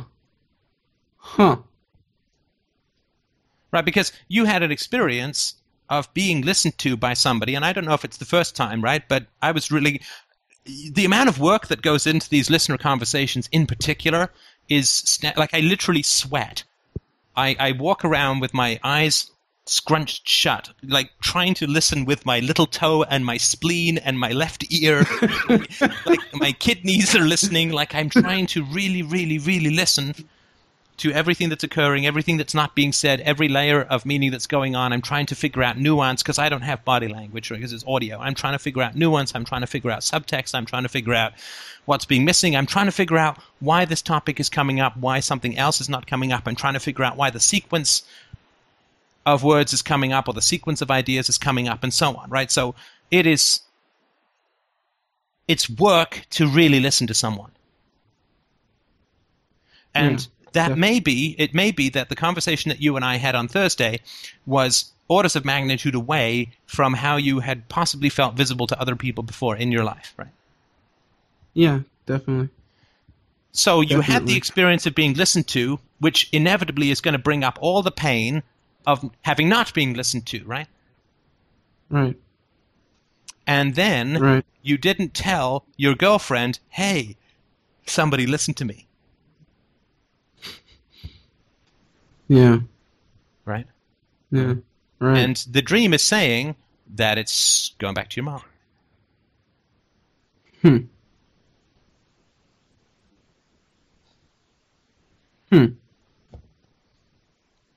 Huh. The way that you describe it, I can kind of see it. I can kind of see that. That's kind of eerie. Well, we're all geniuses, right? I mean, we all get it deep down, right? We're all geniuses. Yeah. Yeah. Yeah, but I after explaining it, yeah, I can see how that relation can definitely can go hand in hand with that. Yeah. Well, you don't obviously. I mean, I'm not saying you don't believe me, but there's no reason to believe me because there's a very Yeah. simple test. Yeah. Yeah. Just let her listen. Yeah, and if you doubt this about your mother, what's the other test? Letting her listen, but And bringing the dream to her. yeah. And if she listens to the But dream and says, "Wow, you must be really angry. I can totally understand that, but help me understand what happened. Help me understand how I can be a better mother. Help me if I've missed something, or what is it that I could do to if she listens to you, then obviously my theory doesn't mean anything, and you've got to look elsewhere for the reasoning behind the dream, which is perfectly fine. I don't think so, but because dreams are very specific. yeah, It's your mom, not Mother Teresa or something, right? So there's yeah. not accidental, right? Sorry. No, yeah. I mean, my basic thing is whenever I came to her with things that are really disturbing in nature psychologically, she wouldn't. It wouldn't be about her. It wouldn't be her problem. It would be I have a problem. I need to seek help. Blah blah blah. So the best thing I could ever even imagine having coming from that kind of connection would be, oh, you have some really disturbing thoughts. You should seek counseling. And then and Now she you see, wouldn't you're doing that anything laughter thing happening. again, right? Yeah, That's not yeah, funny. It is not yeah, funny when your child comes to you with a psychological challenge or something which scares your child. It is not funny to say to your child, "You're crazy. See a doctor." yeah, That's not. I yeah, mean, I know that there's this impulse to laugh. I really do yeah, understand that, and you wouldn't believe how common this is. But you got yeah, to fight that with every fiber of your being, because every time you laugh, your history gets a little more vengeful towards you, right? hmm, right, I right. mean, you certainly wouldn't appreciate it if I brought up slavery and started laughing, right? No, no. But your It's just it's slavery, like you it's should laugh about even less, right? true, true. It's I don't know. It's just it's hard to catch it because it's just so involuntary now. But It yeah, I see your point. it is. It is hard to catch it, and it is involuntary, but it is really going to cost you happiness and peace of mind and security in your relationships if you surrender to the urge to giggle at that which hurt you the most, right? Because the dream Right. is nothing to laugh about, right? The dream is nothing to say, No, "Oh my God, how terrifying, I'm going to go behead my mother." I mean, it's nothing like that, right? But the dream no, is an no. indication of an extraordinary amount of pressure and fear, right? Right, And Lord knows, right. black women can be a little bit difficult on the matriarchal side, right? Oh yeah, I mean, I only see yeah, them in videos and I'm scared, right? So, I mean, I yeah, can't imagine growing up yeah. in this sort of environment, right? But, there is this, I mean, then, Malcolm X has all these theories, about how because the men could be sold off at any time, the matriarchy got really tough. But, you look at the gangs, right, in the black ghettos, and they're the dark side of this matriarchal power thing, right? Yeah. I mean, the women run Yeah. the planet for black men, and it's terrifying, and it creates all these problems with masculinity, which result in violence and hypermasculinity, and there's all this mess, right? But, I mean, it sounds like you got the sort of, the black matriarchy straight in the nuts, right? Yeah, yeah, very much. She's very feminist, very, she's even editing the Bible to like, well, I think they just used it for that time period. I don't think it applies to women now. I'm like, Wait, how sorry. can you say that? She's editing the Bible? Editing the Bible in her own mind. Yes, she is. Wait. And I tried So to. she thinks she can improve upon the word of God Almighty? Apparently she thinks that it's like it only happened in that time period. I think that was just a code for that time period. It doesn't apply now. I think women are totally different and thought of in this way. So the Bible is only talking about some of the conditions then, but like she's omitting certain pieces of the Bible and rearranging them to her own philosophy. And I saw this hypocrisy and I was like, whoa, wait. So, So yeah, it was. does she believe that God is telling her what to write? Or is she just saying, "I can edit God"? Basically, she can say, "I can edit God." Wow. So she might not have gone to that whole humility sermon, right? No, I don't think so. Come on. I don't think so. Right. Right. Now, I would suggest, this is my sort of 2 bits worth of suggestion, then I'll move on because we spent a long time on this topic, but I really do appreciate you sharing this. I know it's a tough dream. But I would suggest that I think it would be great for you to see a psychologist, and not because you're crazy or anything like that, but because you want to start to learn how to undo some of these defensive habits that you've got, like laughing at your history and so on, right? And these are all understandable, and they were all helpful for you in the past, and they were all very, very positive and healthy adaptations to a situation of invisibility and stress and control and abuse of various kinds. So I think that it would be good to do that. Now, you say that you need a second job. If I were you, I'd sort of not see my parents for a while. I would take the money that they're giving you for rent and use it on therapy and get a second job to pay my rent. That would be my particular approach. And if you find the right therapist, you're a very, very intelligent fellow, very verbal, and you have a good submarine capacity, right? Because you can go down into the unconscious without getting freaked out, and that's a really good thing. It's more rare than it should be. But that would be my suggestion about how to move forward, if that makes sense. Yeah, that makes sense. It makes sense. Bit scary, but makes sense. Definitely. Right. And not because you're broken, right? But you go to see a psychologist like the way an athlete gets a coach, right? Yeah. Not because you don't know how to do the sport, but because you want to get a gold. You want to be on the Olympics, right? You want to be, a living man god of self-actualization, right? Yeah, definitely. And talk to your girlfriend about this stuff. Yeah, I probably will. Yeah. All right. Well, thank you very much again. I really do appreciate that. That was a great conversation, and keep up with what you're doing. You're doing amazing work. Thanks, and I really appreciate what you do, and I just want to say thank you. So my pleasure. All right, so we have time for a few more questions. If other people have comments or issues or problems, please let me know. Hello, Steph. Hello. This is Vincent. Hello. Hi, I'm sorry, I'm just really nervous right now, but I was wondering if you wanted to do another dream analysis? Sure. I'm happy to give it a shot. Well, actually, it's 2 in succession. The first one is my neighborhood is burning down, and after leaving my parents... sorry, didn't mean to interrupt you when you start off. Do you have these typed into a computer? Yeah, I'm reading it. Can you send them to me in email, or are they on the board by chance? Sorry, I haven't typed in a text file. Oh, okay, no problem. Then go ahead. Yeah. So my neighborhood is burning down, and I had to flee with my parents in a car. So we drove to this river at the edge of the neighborhood. But when we got there, we realized the river was going to flood over the whole world.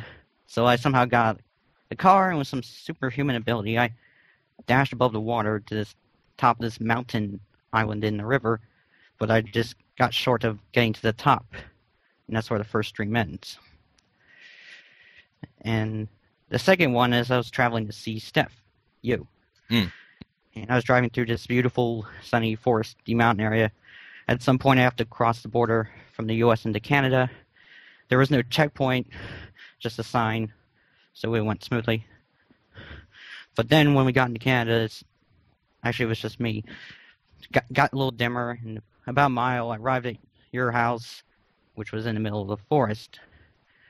I don't remember the conversation, but it was just like, we were talking about philosophy, psychology, all that cool stuff, and we were just having a great time. But then I figure out we're in this public place, or restaurant, airport, just this big place with huge windows and nice and sunny. But then I noticed we're being spied upon, and some helicopter from the, Canadian Intelligence Service was hovering nearby and watching us. And that's where that ends. Right. Okay, can you just read me the first dream? I think I get the second dream, but can you read me the first dream again?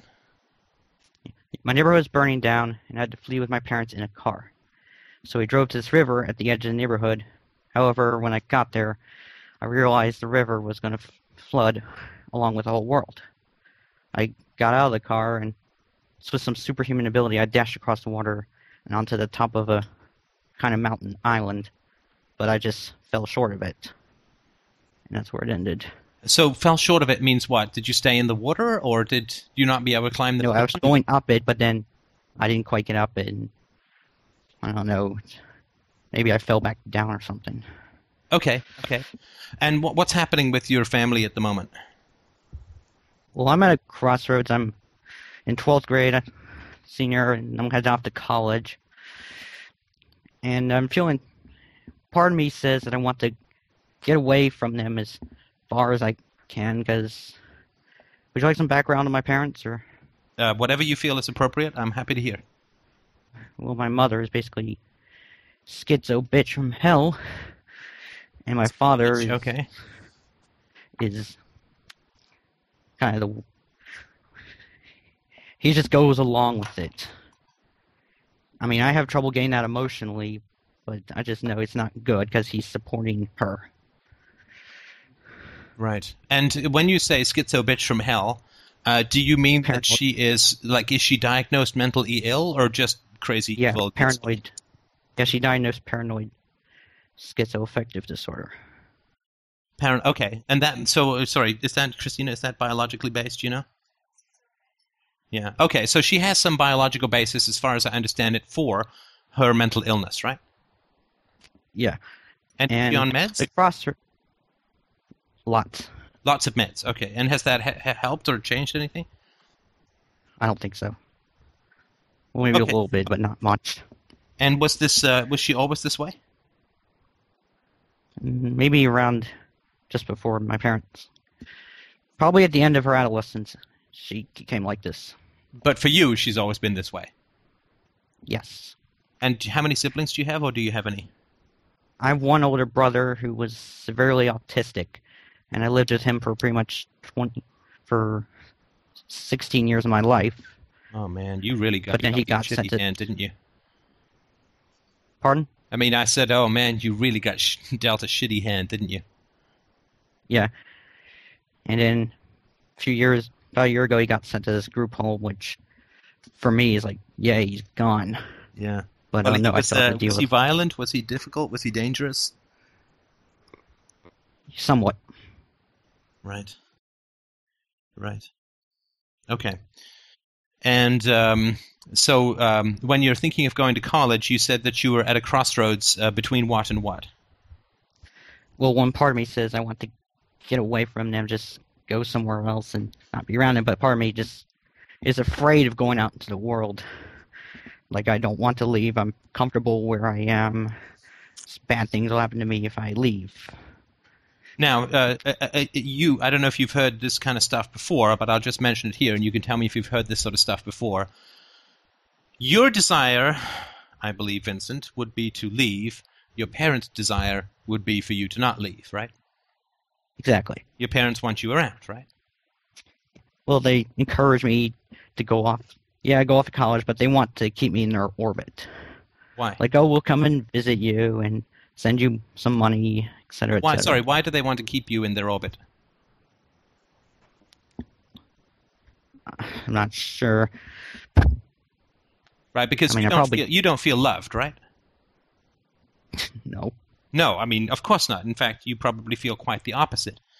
So when people who don't love us want to spend time with us, that's a bit of a mystery, right? Yeah. Do you have any memories or experience? I'm trying not to put words in your mouth, so if you don't feel, I mean, it's just me spinning crappy theories and see if they make any sense. But do you have any memory or thoughts of being a bit of a buffer between your father and your mother? I.e., if you weren't around, would your father find your mother less pleasant or more difficult to be around? Maybe. When I was younger, I often find myself acting as a diplomat, like telling him, "Hey, guys, stop fighting, calm down." And wait, sorry, your parents were fighting? I thought you said your dad went along with stuff, and I just want to make sure I understand it. Well, they argue, but she's basically pulling the strings. But he puts up some kind of fight, right? Like he argues as well? Yeah. Yeah, some fight, but some issues he's, like, particularly financial issues, like final and say, no, we're not going to spend money on such and such, but with other issues, he's wishy-washy. Right. And do your parents fight a lot? Yeah. And what do you think, or rather what do you know, will happen if your parents fight and you're not around? I don't know, maybe the same when I am around? No, It doesn't seem to it matter wouldn't be for the me. same. It wouldn't be the same. Because you intervene, right? Yeah. Well, I So- think they would argue they'd be even worse. Right. Right. So your father, let's just say, and it could be either one, your father finds you a useful human shield with your mom, right?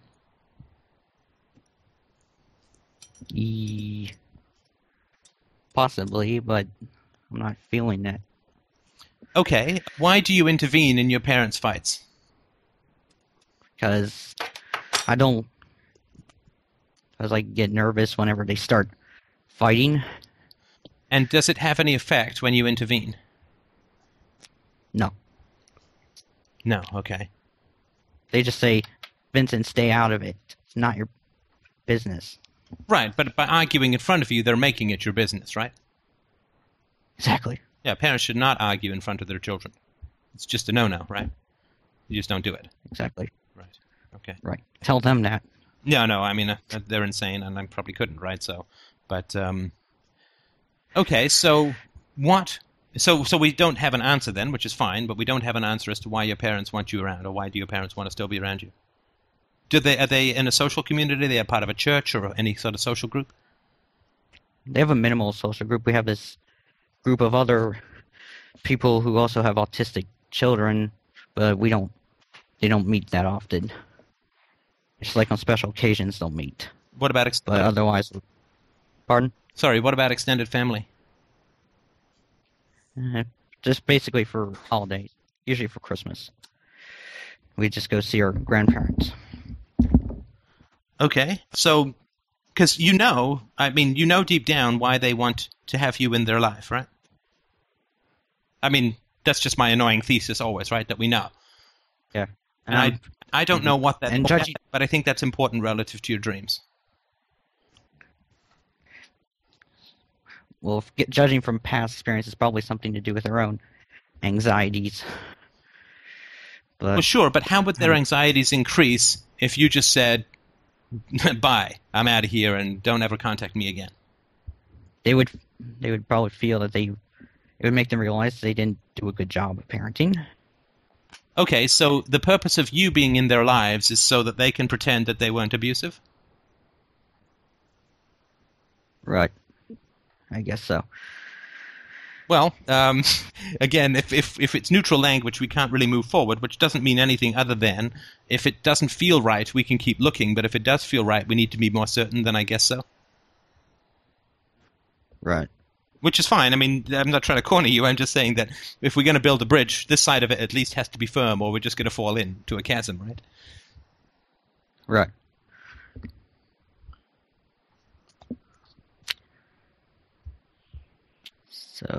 So does it feel true, but you're not sure consciously, or is it that the feeling is that it's not true,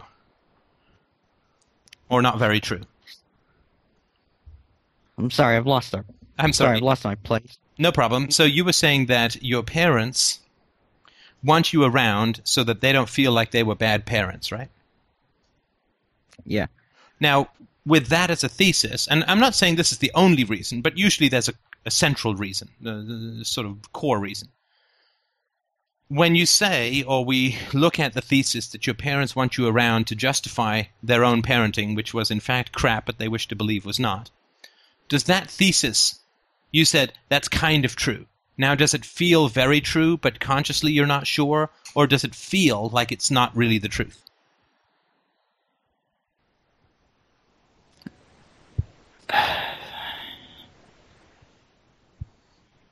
I don't know. I'm sorry, I just don't know. No, that's fine. That's fine. I mean, that's fine. If we move forward with that as a thesis, will you let me know All right. if it just suddenly doesn't feel true anymore? Right. Okay.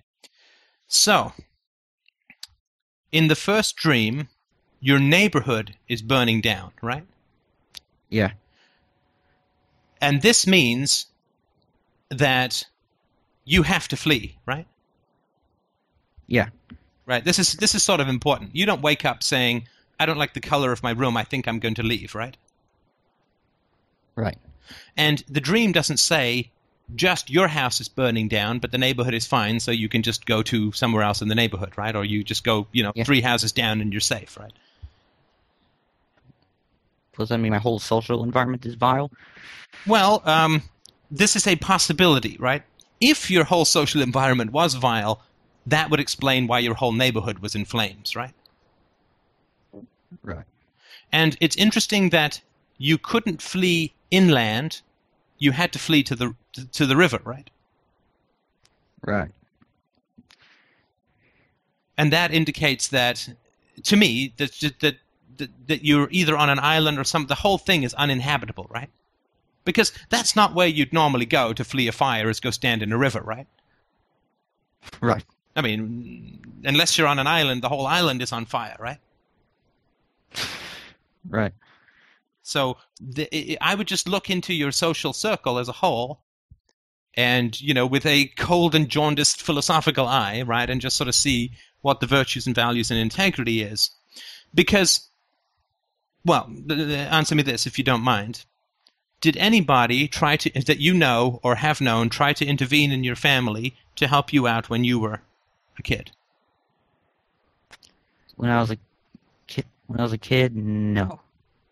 Okay, so here we have a social environment that you live in where nobody intervened to try and help you, although there were tons of people who knew that your mom was nuts and your brother was dangerous, right? Or somewhat dangerous.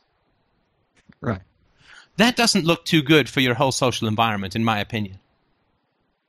Right. A bad example. Sorry, tell me what you mean? I mean, this is a bad way to...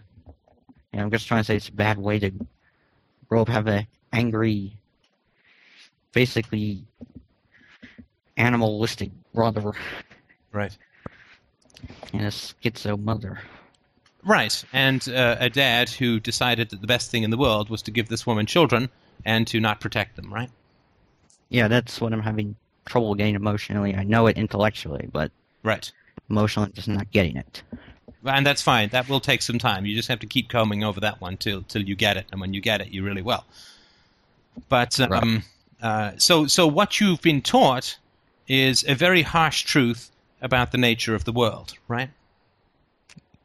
And the nature of the world, which I know the lesson that you've learned, because it was also a lesson that was inflicted upon me very young, which I think was also inflicted on Mr. Nihilist and most of the other people who've had difficult parents in this conversation, is that the world talks a whole lot of shit about virtue, right? Myself having hated... I'm sorry? I just went through a period several years ago where I just didn't... I just found the whole world to be evil and bad, and I just wore black all the time. Oh, sure. Look, I mean, I totally understand that. And that, to me, seems like an entirely healthy and sane reaction. Because the world talks a whole lot of shit about ethics, right? Oh, yeah. Right? I mean, the church does, and people do, and everybody talks about how good and virtuous you are, and the government is only out to do good, and there are social programs, and everybody's out to help, and everybody's talking about how fucking virtuous they are all the time, right? Yeah, and it's all bullshit. It is complete and total bullshit. Because here, you were a child suffering in the midst of a social community that knew the pressures and stresses and dangers that you were in, right? Right. And they're like, nobody did anything. Nobody did a goddamn thing, right? Right. They didn't even tell you, shit, we're sorry, we can't do a goddamn thing. They pretended everything was hunky-dory, right? Well, no, my dad gave me the old, well, we did the best we could.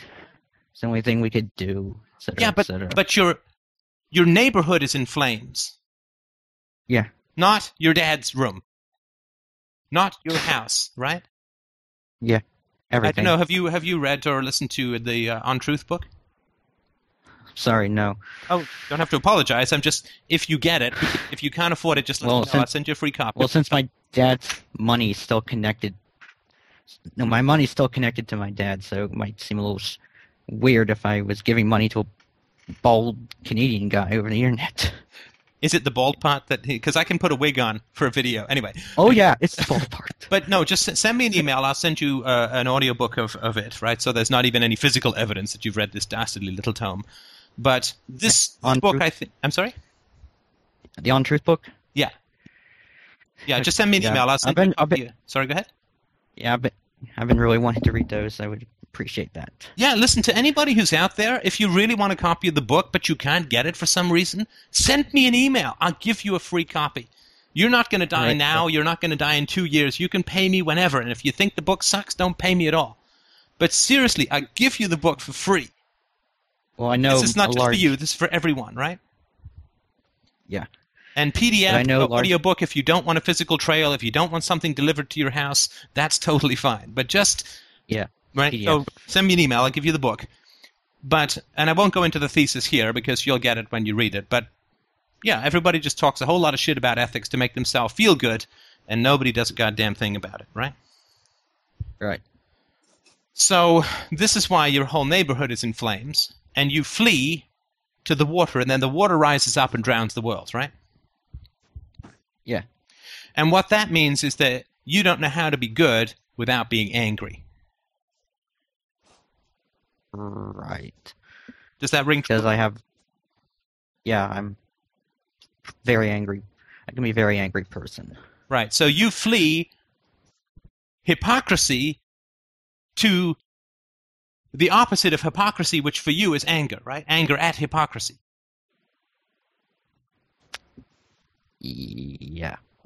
That's a bit of a false dichotomy, right? Do you want to be a hypocritic moral jerk, or do you want to be a really angry, nihilistic rageaholic, right?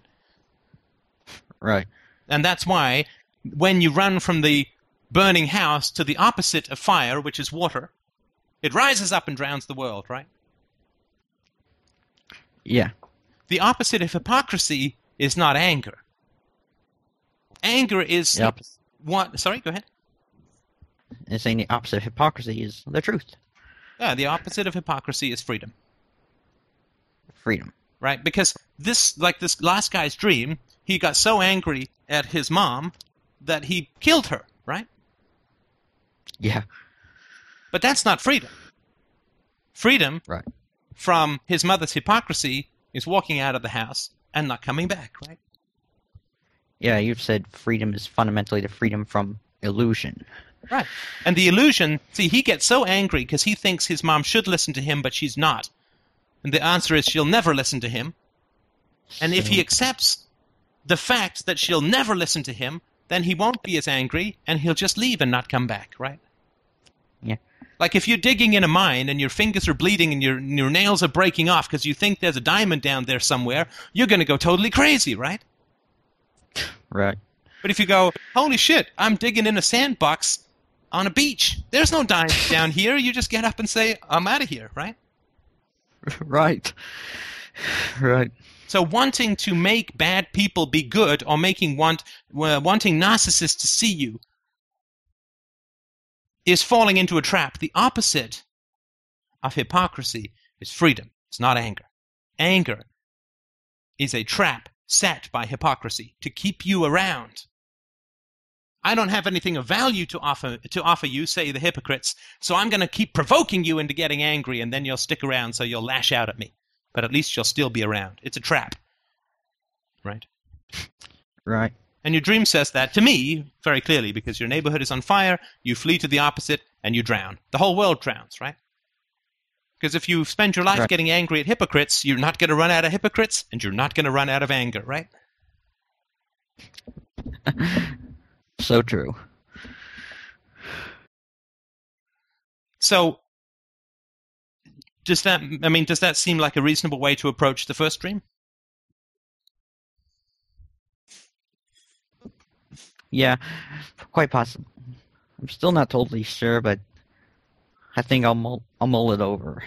Now, in the second dream, you're trying to flee, and you go up to a mountain and you don't reach it, right? No, that was the end of the first one. I'm sorry, what was the second dream again? I was going to travel to see. Oh, that's you, right. and And then you're watched. I was in the.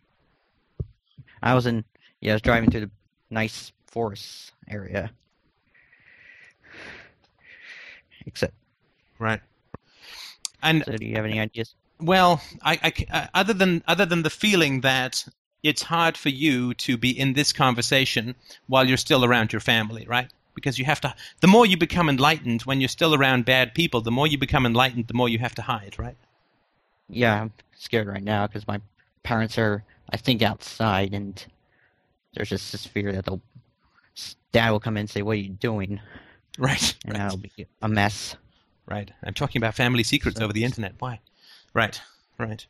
Right. Oh, So, no. so So I'm crossing my fingers right now. right. We'll keep this brief because I don't want you to get you outed or anything, right? So we'll keep this brief.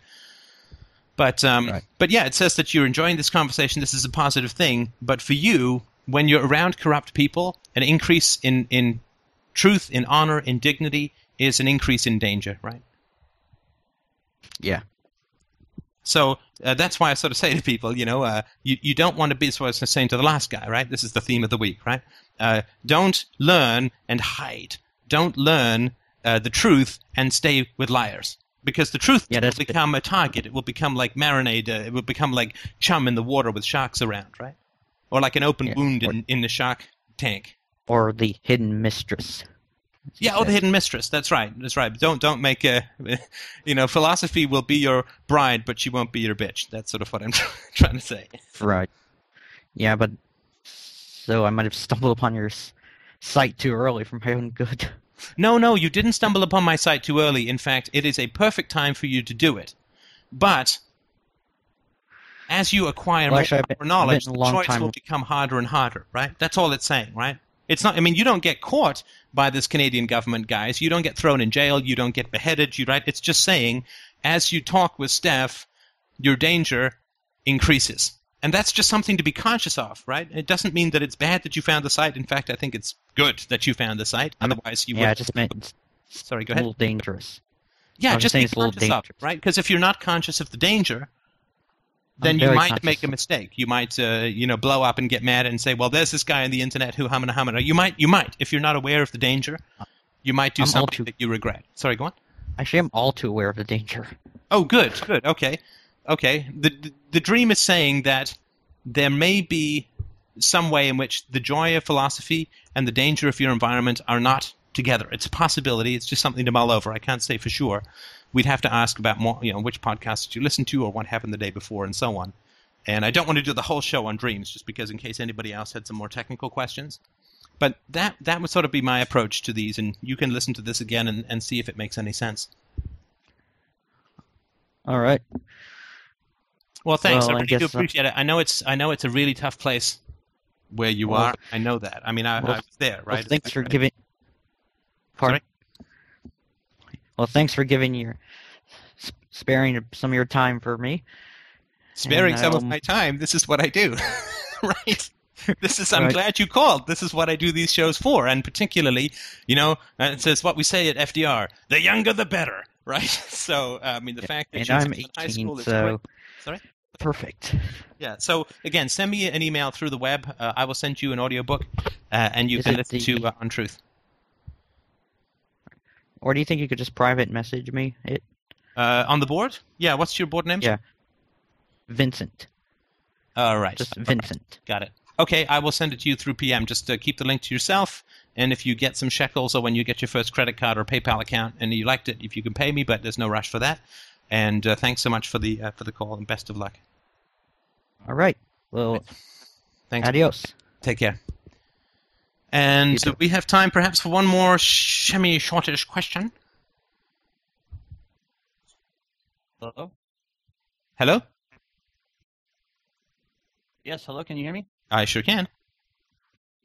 Oh, okay. I had a question. Why do you copyright your books? Why do I copyright my books? Because they're my property. Do you not think that there are more nonviolent alternatives to copyright, like Creative Commons or copyleft, or simply a a contract that does not use the state? Well, I've never used the state. I've never sued anyone for copyright violation. So you have copyright, but you don't plan on ever enforcing it? Well, no, I enforce it insofar as there have been occasions where people have put copyrighted works of mine in sort of the public domain, and I have contacted those people and asked them quite firmly to stop doing it, and they have complied, so I haven't needed the state to enforce it. I do believe that I have the right, when I create a book, to enter into a contract with whoever buys it, which says, when you buy this book, you can read it, but it does not become your property for you to distribute as you see fit. In the same way that when I go and rent a hotel room, I don't get to take the bed or live there forever, right? When I go to rent a hotel room, I get it for one night and I can't trash it, right? Right. So the full ownership, the ownership of the form of the book passes to an individual. The full ownership of the content of the book does not pass to the individual in the same way that the use of the bed for one night passes to an individual with a hotel contract, but the bed itself and the entire hotel room does not. Correct.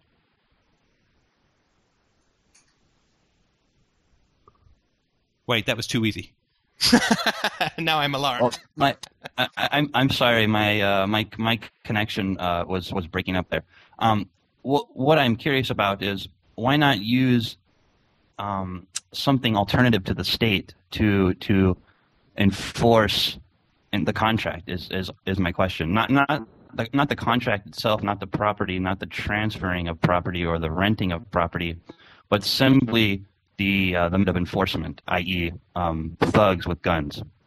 Okay, well, tell me a way that I can enforce contract without the state, and I would certainly be happy to look into it.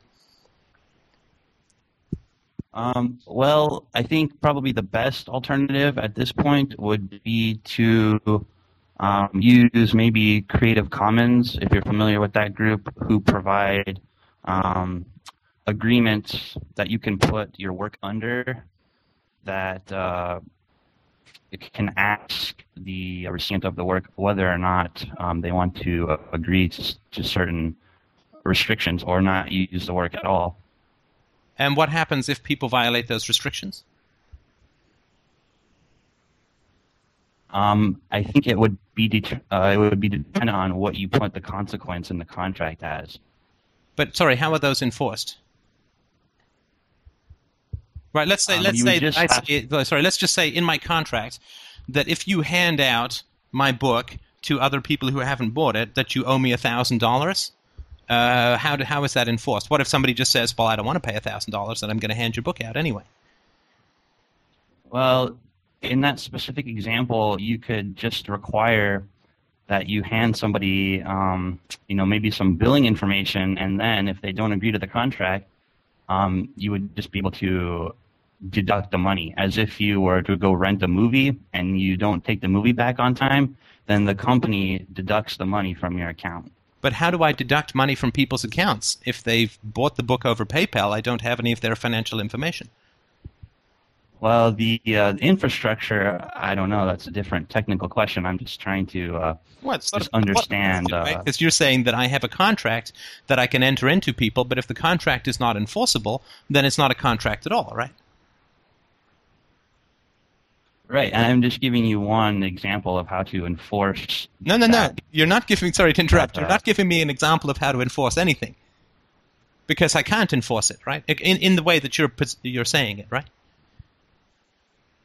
Well, I'm giving the example of when you go to a movie rental store, and when you sign up, you enter into a contract, and that contract says if you violate our rules, for example, not returning the movie on time, we have the authority to take the money out of the account because you have agreed to that. That's just one. That's just one. Sorry one to interrupt, way to do that. But they do that using the state, right? I don't know if all movie places do that. But they do. you wouldn't Because need the state in the sense. Sorry, if you go and rent 10 movies, and then you cancel your credit card, Right. they will then use a collection agency which is authorized to get the money, and they use the state to enforce access to your bank account to deduct it at source with interest and with penalties if you don't pay. So your example of the movie store rental place completely involves the state. So I'm just missing exactly how without the state. Look, I agree with you that it can be done without the state, but unfortunately the state is preventing competition at the moment, so I don't have any alternatives, right? It's like I'd love to drive on a private road, but the state has a monopoly on roads. I'd love to, have private sewage system and garbage collection, but the state has a monopoly on those, so I have to use state services, right? I mean, I agree with you. I don't want to use the state, but I didn't invent the system, and the state is suppressing all viable alternatives. There are no DROs as yet, so you deal with the world as it is, right? Right. I was just curious on why you were copywriting your books, and if you could not copyright them at all, you could use like a concept of copy left. Would that not be preferable, or is the protection of your property more important than not using violence of the state? I don't see those as a false dichotomy. I believe that violence in the defense of property is entirely viable. So the fact that the state is going to use violence to protect my property, to me, is not illegitimate. I don't like that the state uses violence to protect alternative solutions from arising. But I believe that using violence to defend your property is perfectly valid. Oh, okay. I didn't know that. So forgive my ignorance on that part. Well, do you think that we should not use violence to protect our property? I'm not sure about it yet. I haven't really thought about that too much. And I am a newer listener, a newer reader of the site, and as somebody who's coming from so-called libertarian viewpoint into an entirely voluntary viewpoint, I don't have the thought to really discuss that at this point. I'm not sure about property either. I'm not sure that absolute property rights or property exists either. So I'm not really sure how I would discuss that at this point. Well, let me ask you this, and look, I appreciate that. I appreciate your call. I think this is a great topic, to be honest with you. I really do, and I certainly do appreciate that you have every right, and it makes perfect sense to me to say to the anarchist thinker, why are you using the violence of the government if you consider it evil? Your question to me is perfectly valid and perfectly sensible, and I completely applaud you for bringing it up. So that to me makes total sense. But would it be fair to say that I can use violence to defend somebody who wants to take one of my kidneys from me?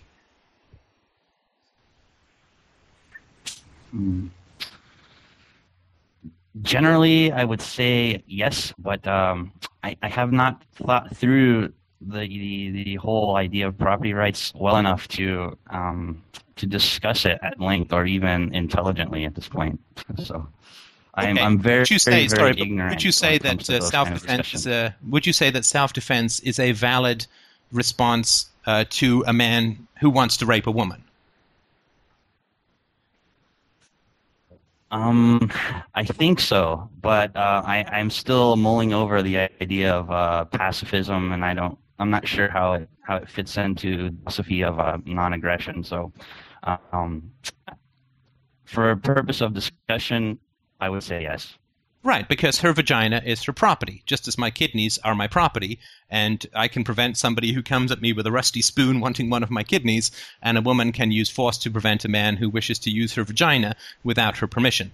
So those sort of foundational aspects of property rights, and basically from my perspective, and there's a podcast on this, it was actually just posted about. Somebody on the board maybe can mention on the chat room. It was 338 or something like that. But you can use the Philosophisician to get to the podcast that you want. It's at freedomainradio.com.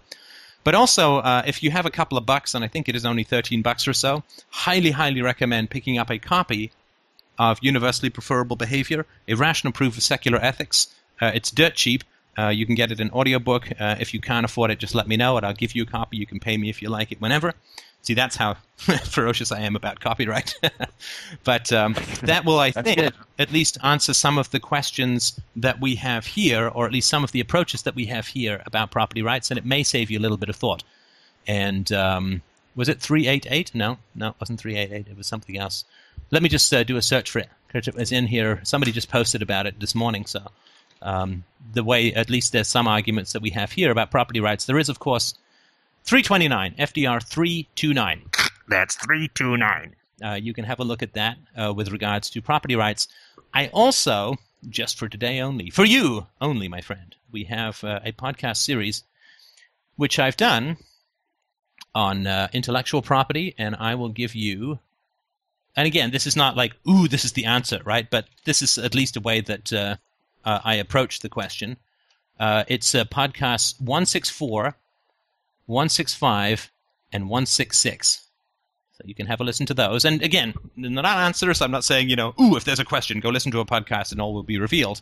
That's for the Book of VCF, which is coming out soon, which is really going to be accompanied with trumpets and cherubs. But you can at least it's a place to start with the framework of the discussion, at least as we talk about it here, if that helps. Okay. So one quick maybe comment about that then. The idea of a right is something that inherently exists. But isn't it also true that you only have the rights that you can defend with violence? So how could you inherently have something but at the same time only be manifested if you defend it with violence? That's one of my questions that I'm trying to work through right now. Yeah, and look, I mean, obviously you are a savagely intelligent fellow whose mind leaps right to the core of the issues, and I perfectly agree with you. I quite dislike the word rights, but there's just not a better one in certain situations, at least that you can't invent your own work like Flubar or something and say I'm talking about that. I don't think that human beings have rights. I think that human beings have properties. So, for instance, a human being has life. Life is a property of humanity. Do we have a right to that life? Well, I don't know. But either whatever theories that we have around positive moral obligations must be common to all human beings, and that really is the central thesis behind my argument for universally preferable behavior as the rational proof of secular ethics, which is to say any ethical statement that you make about humanity must be applicable to all humanity, and therefore if people have the right to own property, then all people have the right to own property. It can't be some people do and some people don't, but some people have the right to property and other people can violate those rights. And that, of course, is why the government is an irrational, not to say immoral, institution. So what I think is more important is to look at the properties of a human being and say that those must be common, which biologists fully accept, but political philosophers and other kinds of philosophers seem to have a great deal of difficulty with. So human beings have properties. But you're right. I mean, rights don't exist in reality any more than ethics or the scientific method does. Right. I have read your Lew Rockwell articles on your preference views. And the one I was reading the other day, I was curious about whether or not instincts are indeed preferences, or do they happen regardless of our our thought preference, I guess, to put it, in only a way that I can talk about it. Well, tell me what you mean by instincts. Do you mean like hunger, or like an instinctual drive for like ambition? Like, what is it that you mean by instincts? Well, you cannot control. For example, sexual desire. You can only hold your right. You can only hold your breath for a certain amount of time until you either die or you have to breathe. Or when you're born, the first thing you do is you scream and you breathe. So is that really a preference, or is it happening without your consciousness making a decision or a preference? Yeah, I mean, I think that's an excellent question. Again, I would say that, I mean, even if we look down to a single-celled amoeba, it has a preference insofar as it prefers to ingest food and it avoids things which are bad for it. So there are definitely preferences are built in biologically to all living creatures. In fact, that's the only way that evolution can possibly work, right? And so, yes, I do believe that we have preferences that we share with other forms of life. I'm sure that field mice feel hungry, and that's what makes them go. And of course, they have instincts about burying nuts for the winter and so on. So there is a lot of instinct that's out there. I mean, if you look at a gang of ants struggling to carry a leaf across a sidewalk to the ant colony, there's a lot of instinct involved there. And clearly they're choosing to do that to a leaf rather than to a pebble, which of course wouldn't do them much good at all. So yeah, I certainly do believe that there are preferences, but I don't believe that there is a should when it comes to preferences. I don't believe that there are universally preferable behaviors that can be abstracted to a moral theory in that sense. For that, that requires consciousness, choice, responsibility, and all those other ethical goodies, if that makes sense. Yeah, I think when I read those articles on Lew Rockwell about that, the problem I had in understanding them is I wasn't sure about the definition of preference, because we wouldn't say that a virus was choosing its path. We would just say that that's its path, and maybe I don't know if that's preference. Maybe instinct is different than preference. That's kind of my my problem with understanding that viewpoint. Right. And I think that what happens is we stretch the word to cover too many things, and then the word kind of breaks, right? So it's hard to say that our highest ethical abstractions we can use the word for that, and we can also use the word for the fact that bears like to shit in the woods, right? I mean, so it becomes kind of hard to stretch right. I think, that far, which is why I sort of universally preferable behavior is around the ethical theories. And again, you may want to just have a look at the book, at least to step through my arguments. I think I've taken a pretty honorable swing at the problem of, which is to me the core problem of libertarianism, if not philosophy, which is that we all know that ethics is valid, but it seems virtually impossible to prove why or how, and I've taken, I think, a fairly good swing at that, but you can have a look at the book and let me know what you think. Yeah, I will definitely check out the book, and I really enjoyed reading the Lew Rockwell articles, and I had that same kind of problem, I guess, is how do we as voluntarists, or however you want to call us, how do we convince or get the message out or get the philosophy out in a way that is going to be meaningful?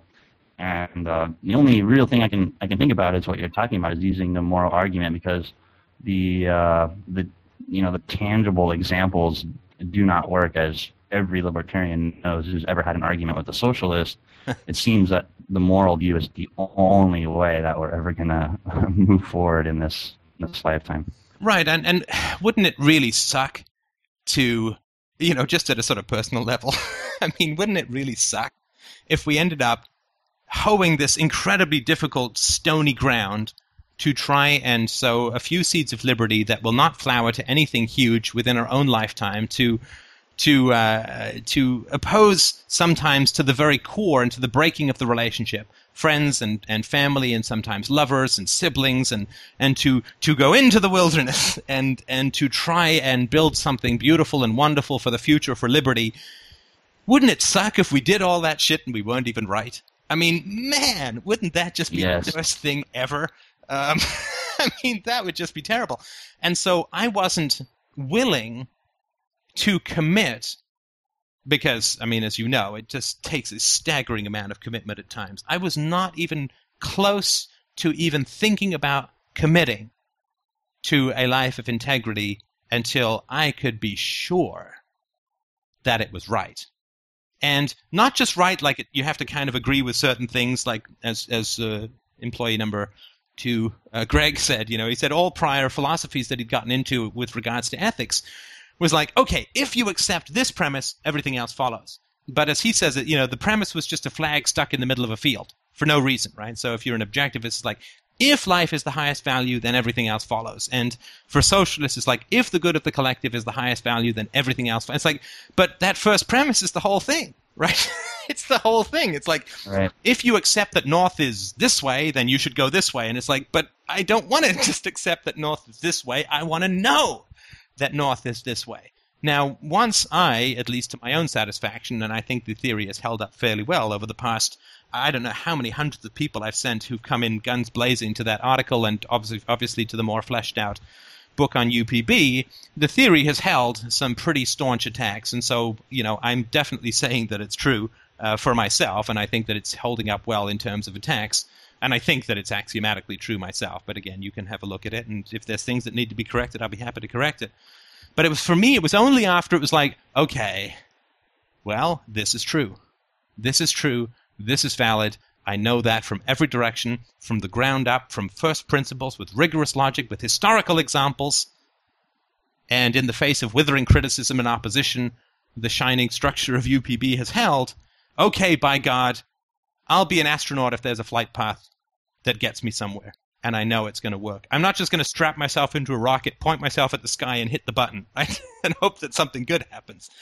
So for me, I wasn't willing to commit to a goddamn thing until I knew for sure from the ground up that I wasn't pissing in the wind or running in circles. Because that has been done for thousands of years by thousands of thinkers, and I was just sick and tired of it. I did not want to commit myself to an ethical absolute unless I could be sure that it was in fact an absolute that could be proven from every direction, and not just, I like ice cream, therefore everyone should like ice cream. Or, ethics are necessary and killing is bad, so let's just make up some shit to justify that.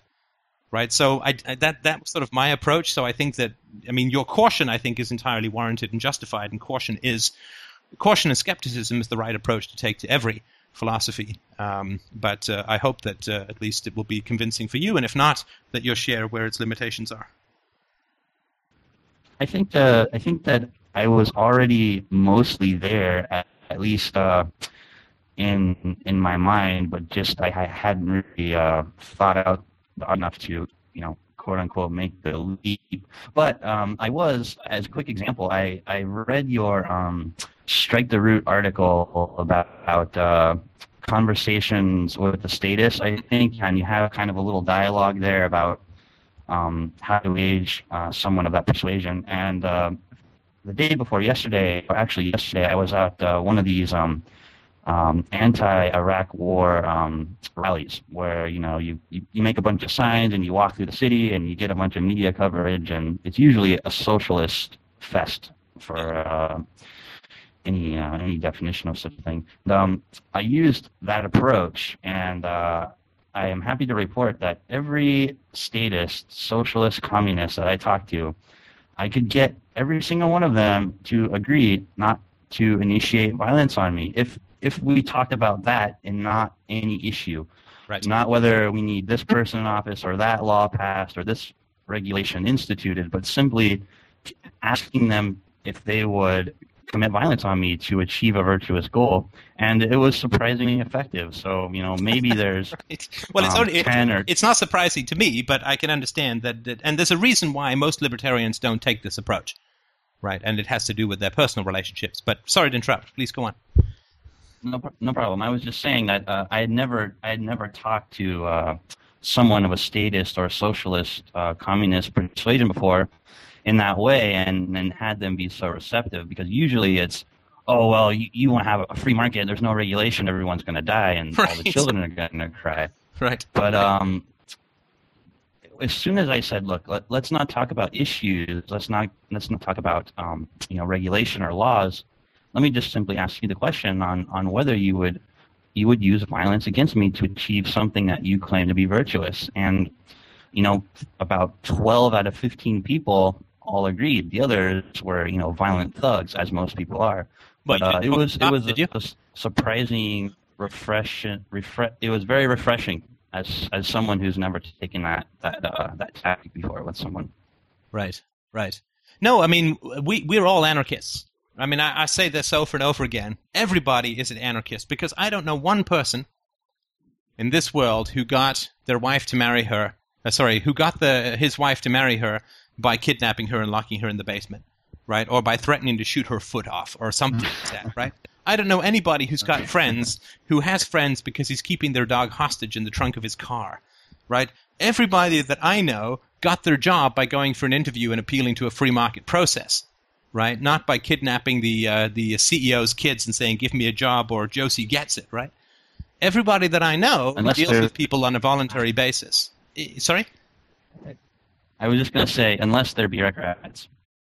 No, you see, even the bureaucrats, they delegate the violence, right? I mean, even the bureaucrats don't, like, George Bush didn't get the White House by shooting Bill Clinton, right? Well, yeah, I guess so. He didn't. I mean, the guy, I don't even know if he carries a gun. I doubt he does, because he's got 12 million people I doubt it. Uzis around him, right? But nobody that I know, except for a cop or a prison guard or a soldier or whatever, nobody I know uses direct violence or the direct threat of violence to get what they want, right? They all delegate it to the cops and so on, but that's different, right? So everybody is already an anarchist because that's how they live their life. And that's, if we can get them to make that connection, then they'll recognize that a system that they see as dreamy, as utopian, as far out there, is their goddamn daily life. And if it works for their daily life, it's going to work for everything else.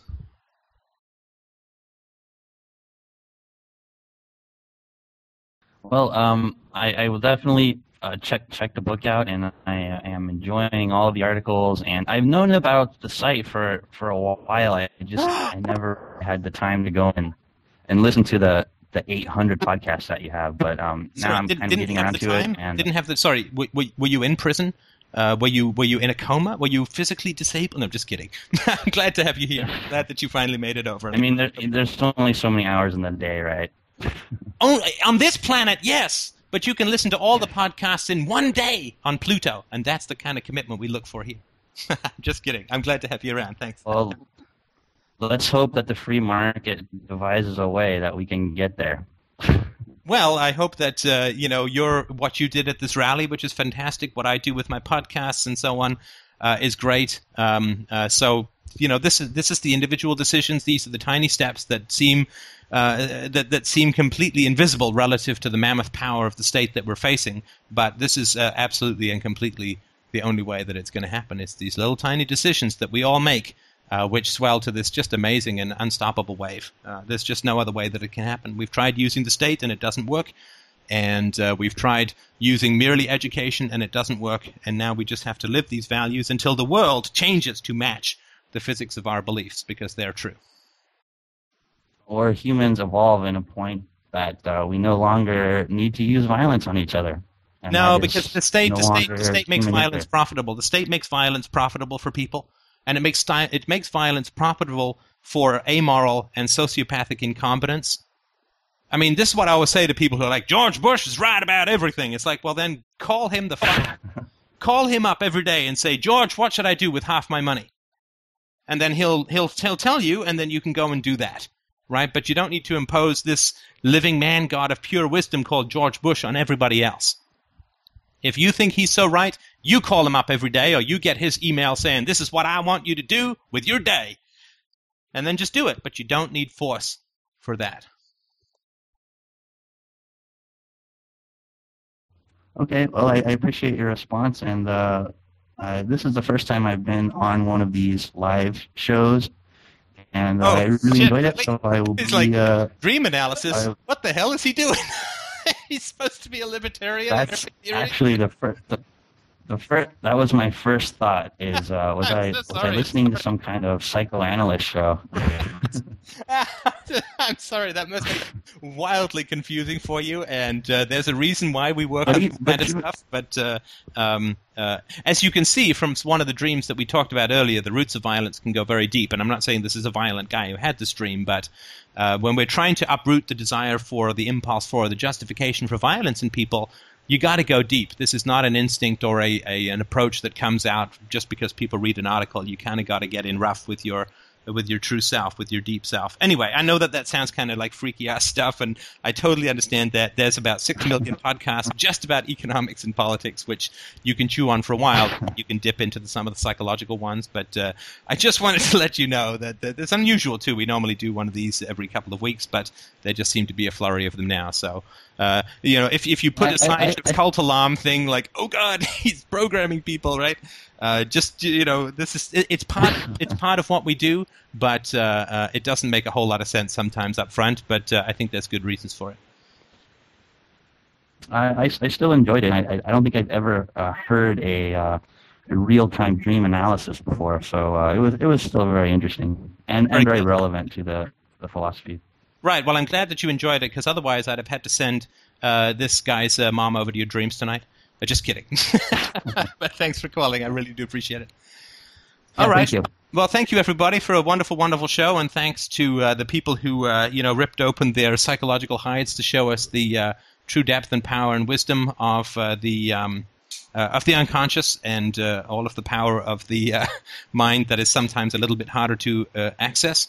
And I hope that you will be able to drop by and give me a couple of bucks in donations to help spread the word about philosophy and self-knowledge, the ancient pursuit of Socrates that we're trying to resurrect here.